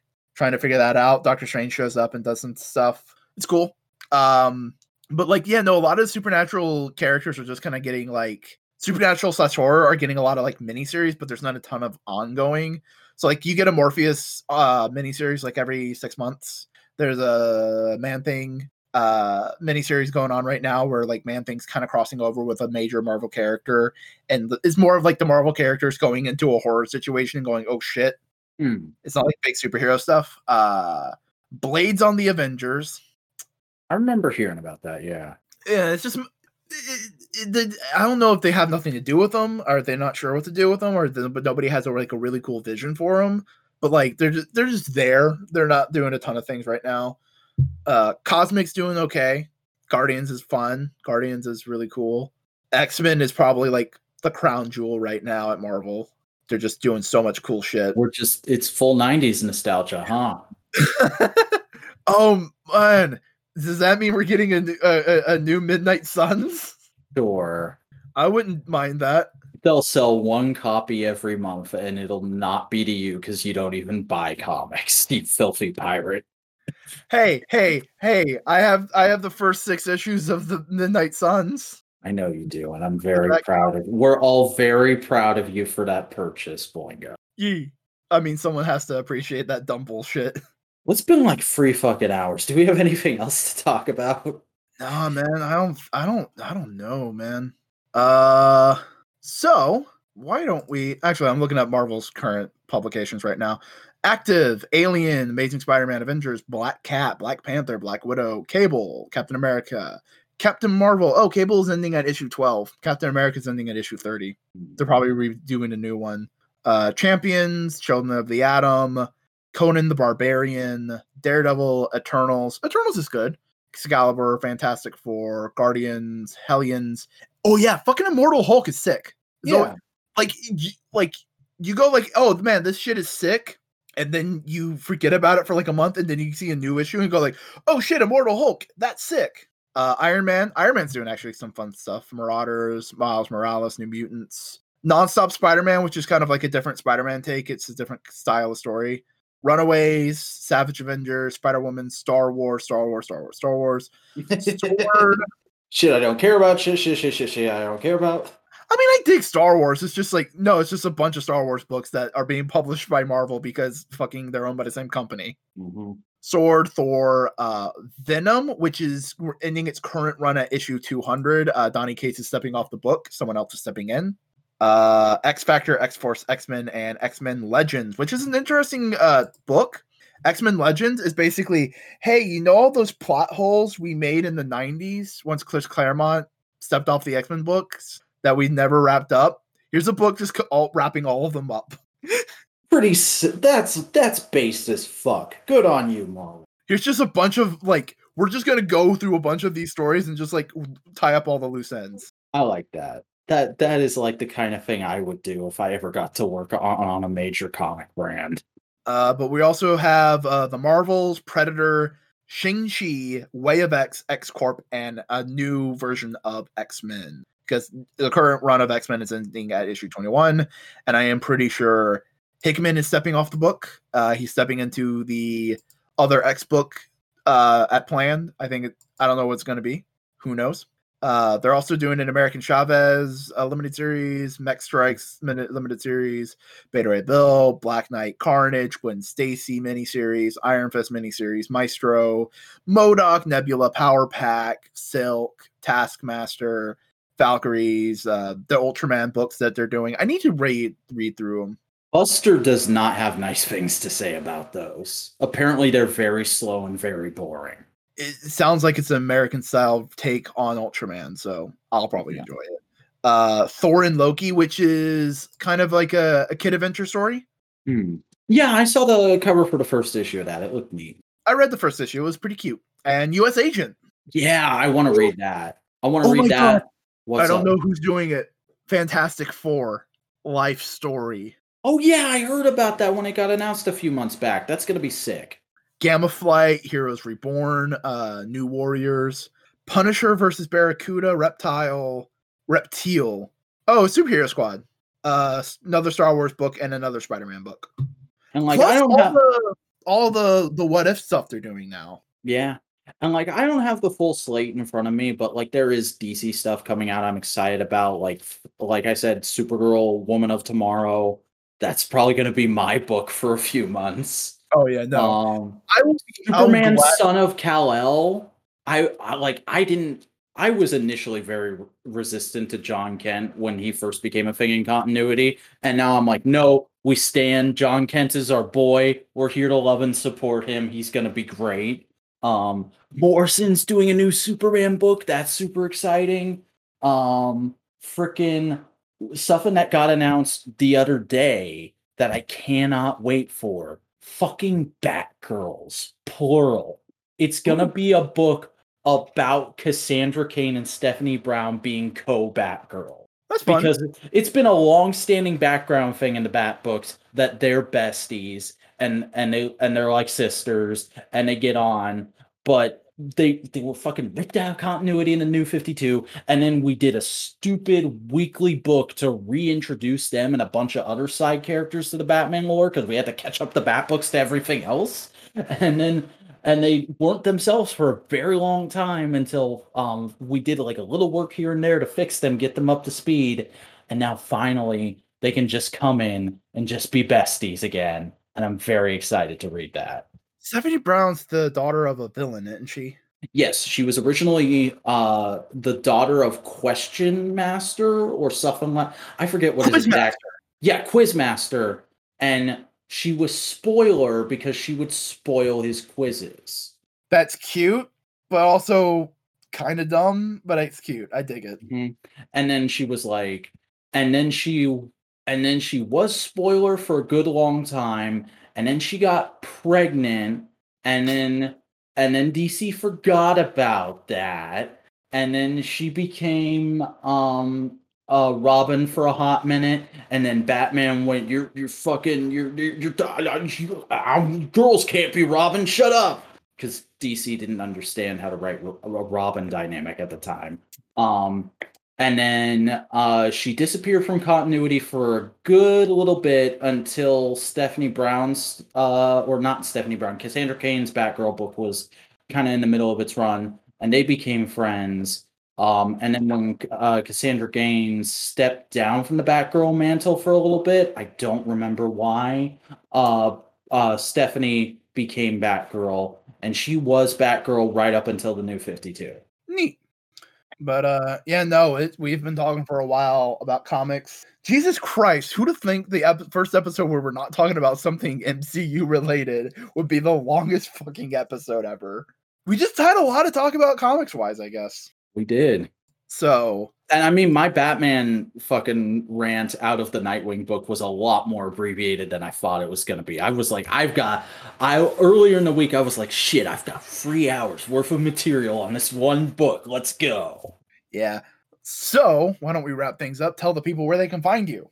Hi, everybody. I'm The Vacuuminator. You spell that TheVacuuminator. I'm a YouTuber who makes vlogs, toy reviews, and media analysis. You can find my content at youtube.com/TheVacuuminator. However, you won't find anything terribly new because I'm currently on hiatus from doing solo content. So maybe just go there to check out my backlog, see if you can find something you like. And if you do find something you like, check me out on social media. I'm always around doing stuff. I've got a Twitter at The Vacuuminator and an Instagram at _Vacuuminator. Alrighty. Hey, howdy. I'm Chris Boingo Rider and I do video essays and editorial stuff on my YouTube channel. You can find that by searching Boingo Rider on YouTube. You can find me on Instagram and Twitter at Boingo_Rider. And as always, you can join my Discord server. A link to that is in the description. And as always, if you're watching this on YouTube, remember to like, comment, subscribe to the channel. Tell us what you thought of this podcast episode. And if you're listening on another podcasting platform, hey, why don't you follow us on your platform of choice? Or you can go to anchor.fm and follow us there. As always, this is Modular Media, No Prize Podcast. And until next time, where we're talking about the Phoenix Saga from the X-Men animated series. The 90s one. The 90s one. There's multiple. I don't think X-Men Evolution ever did Phoenix Saga. I don't know terribly much. The only one I know a lot about is the 90s cartoon, and that's only because people constantly talk it up to me, and I'm like, cool. I didn't grow up on it, and I was a little too old for reruns of it when they started happening on Jetix. Yeah, but till next week, any final words, dog? Hey DC, just Just do it, you cowards. Just do it. Just have Corey move in with Dick and Barbara. Just do it. All right. Enough said.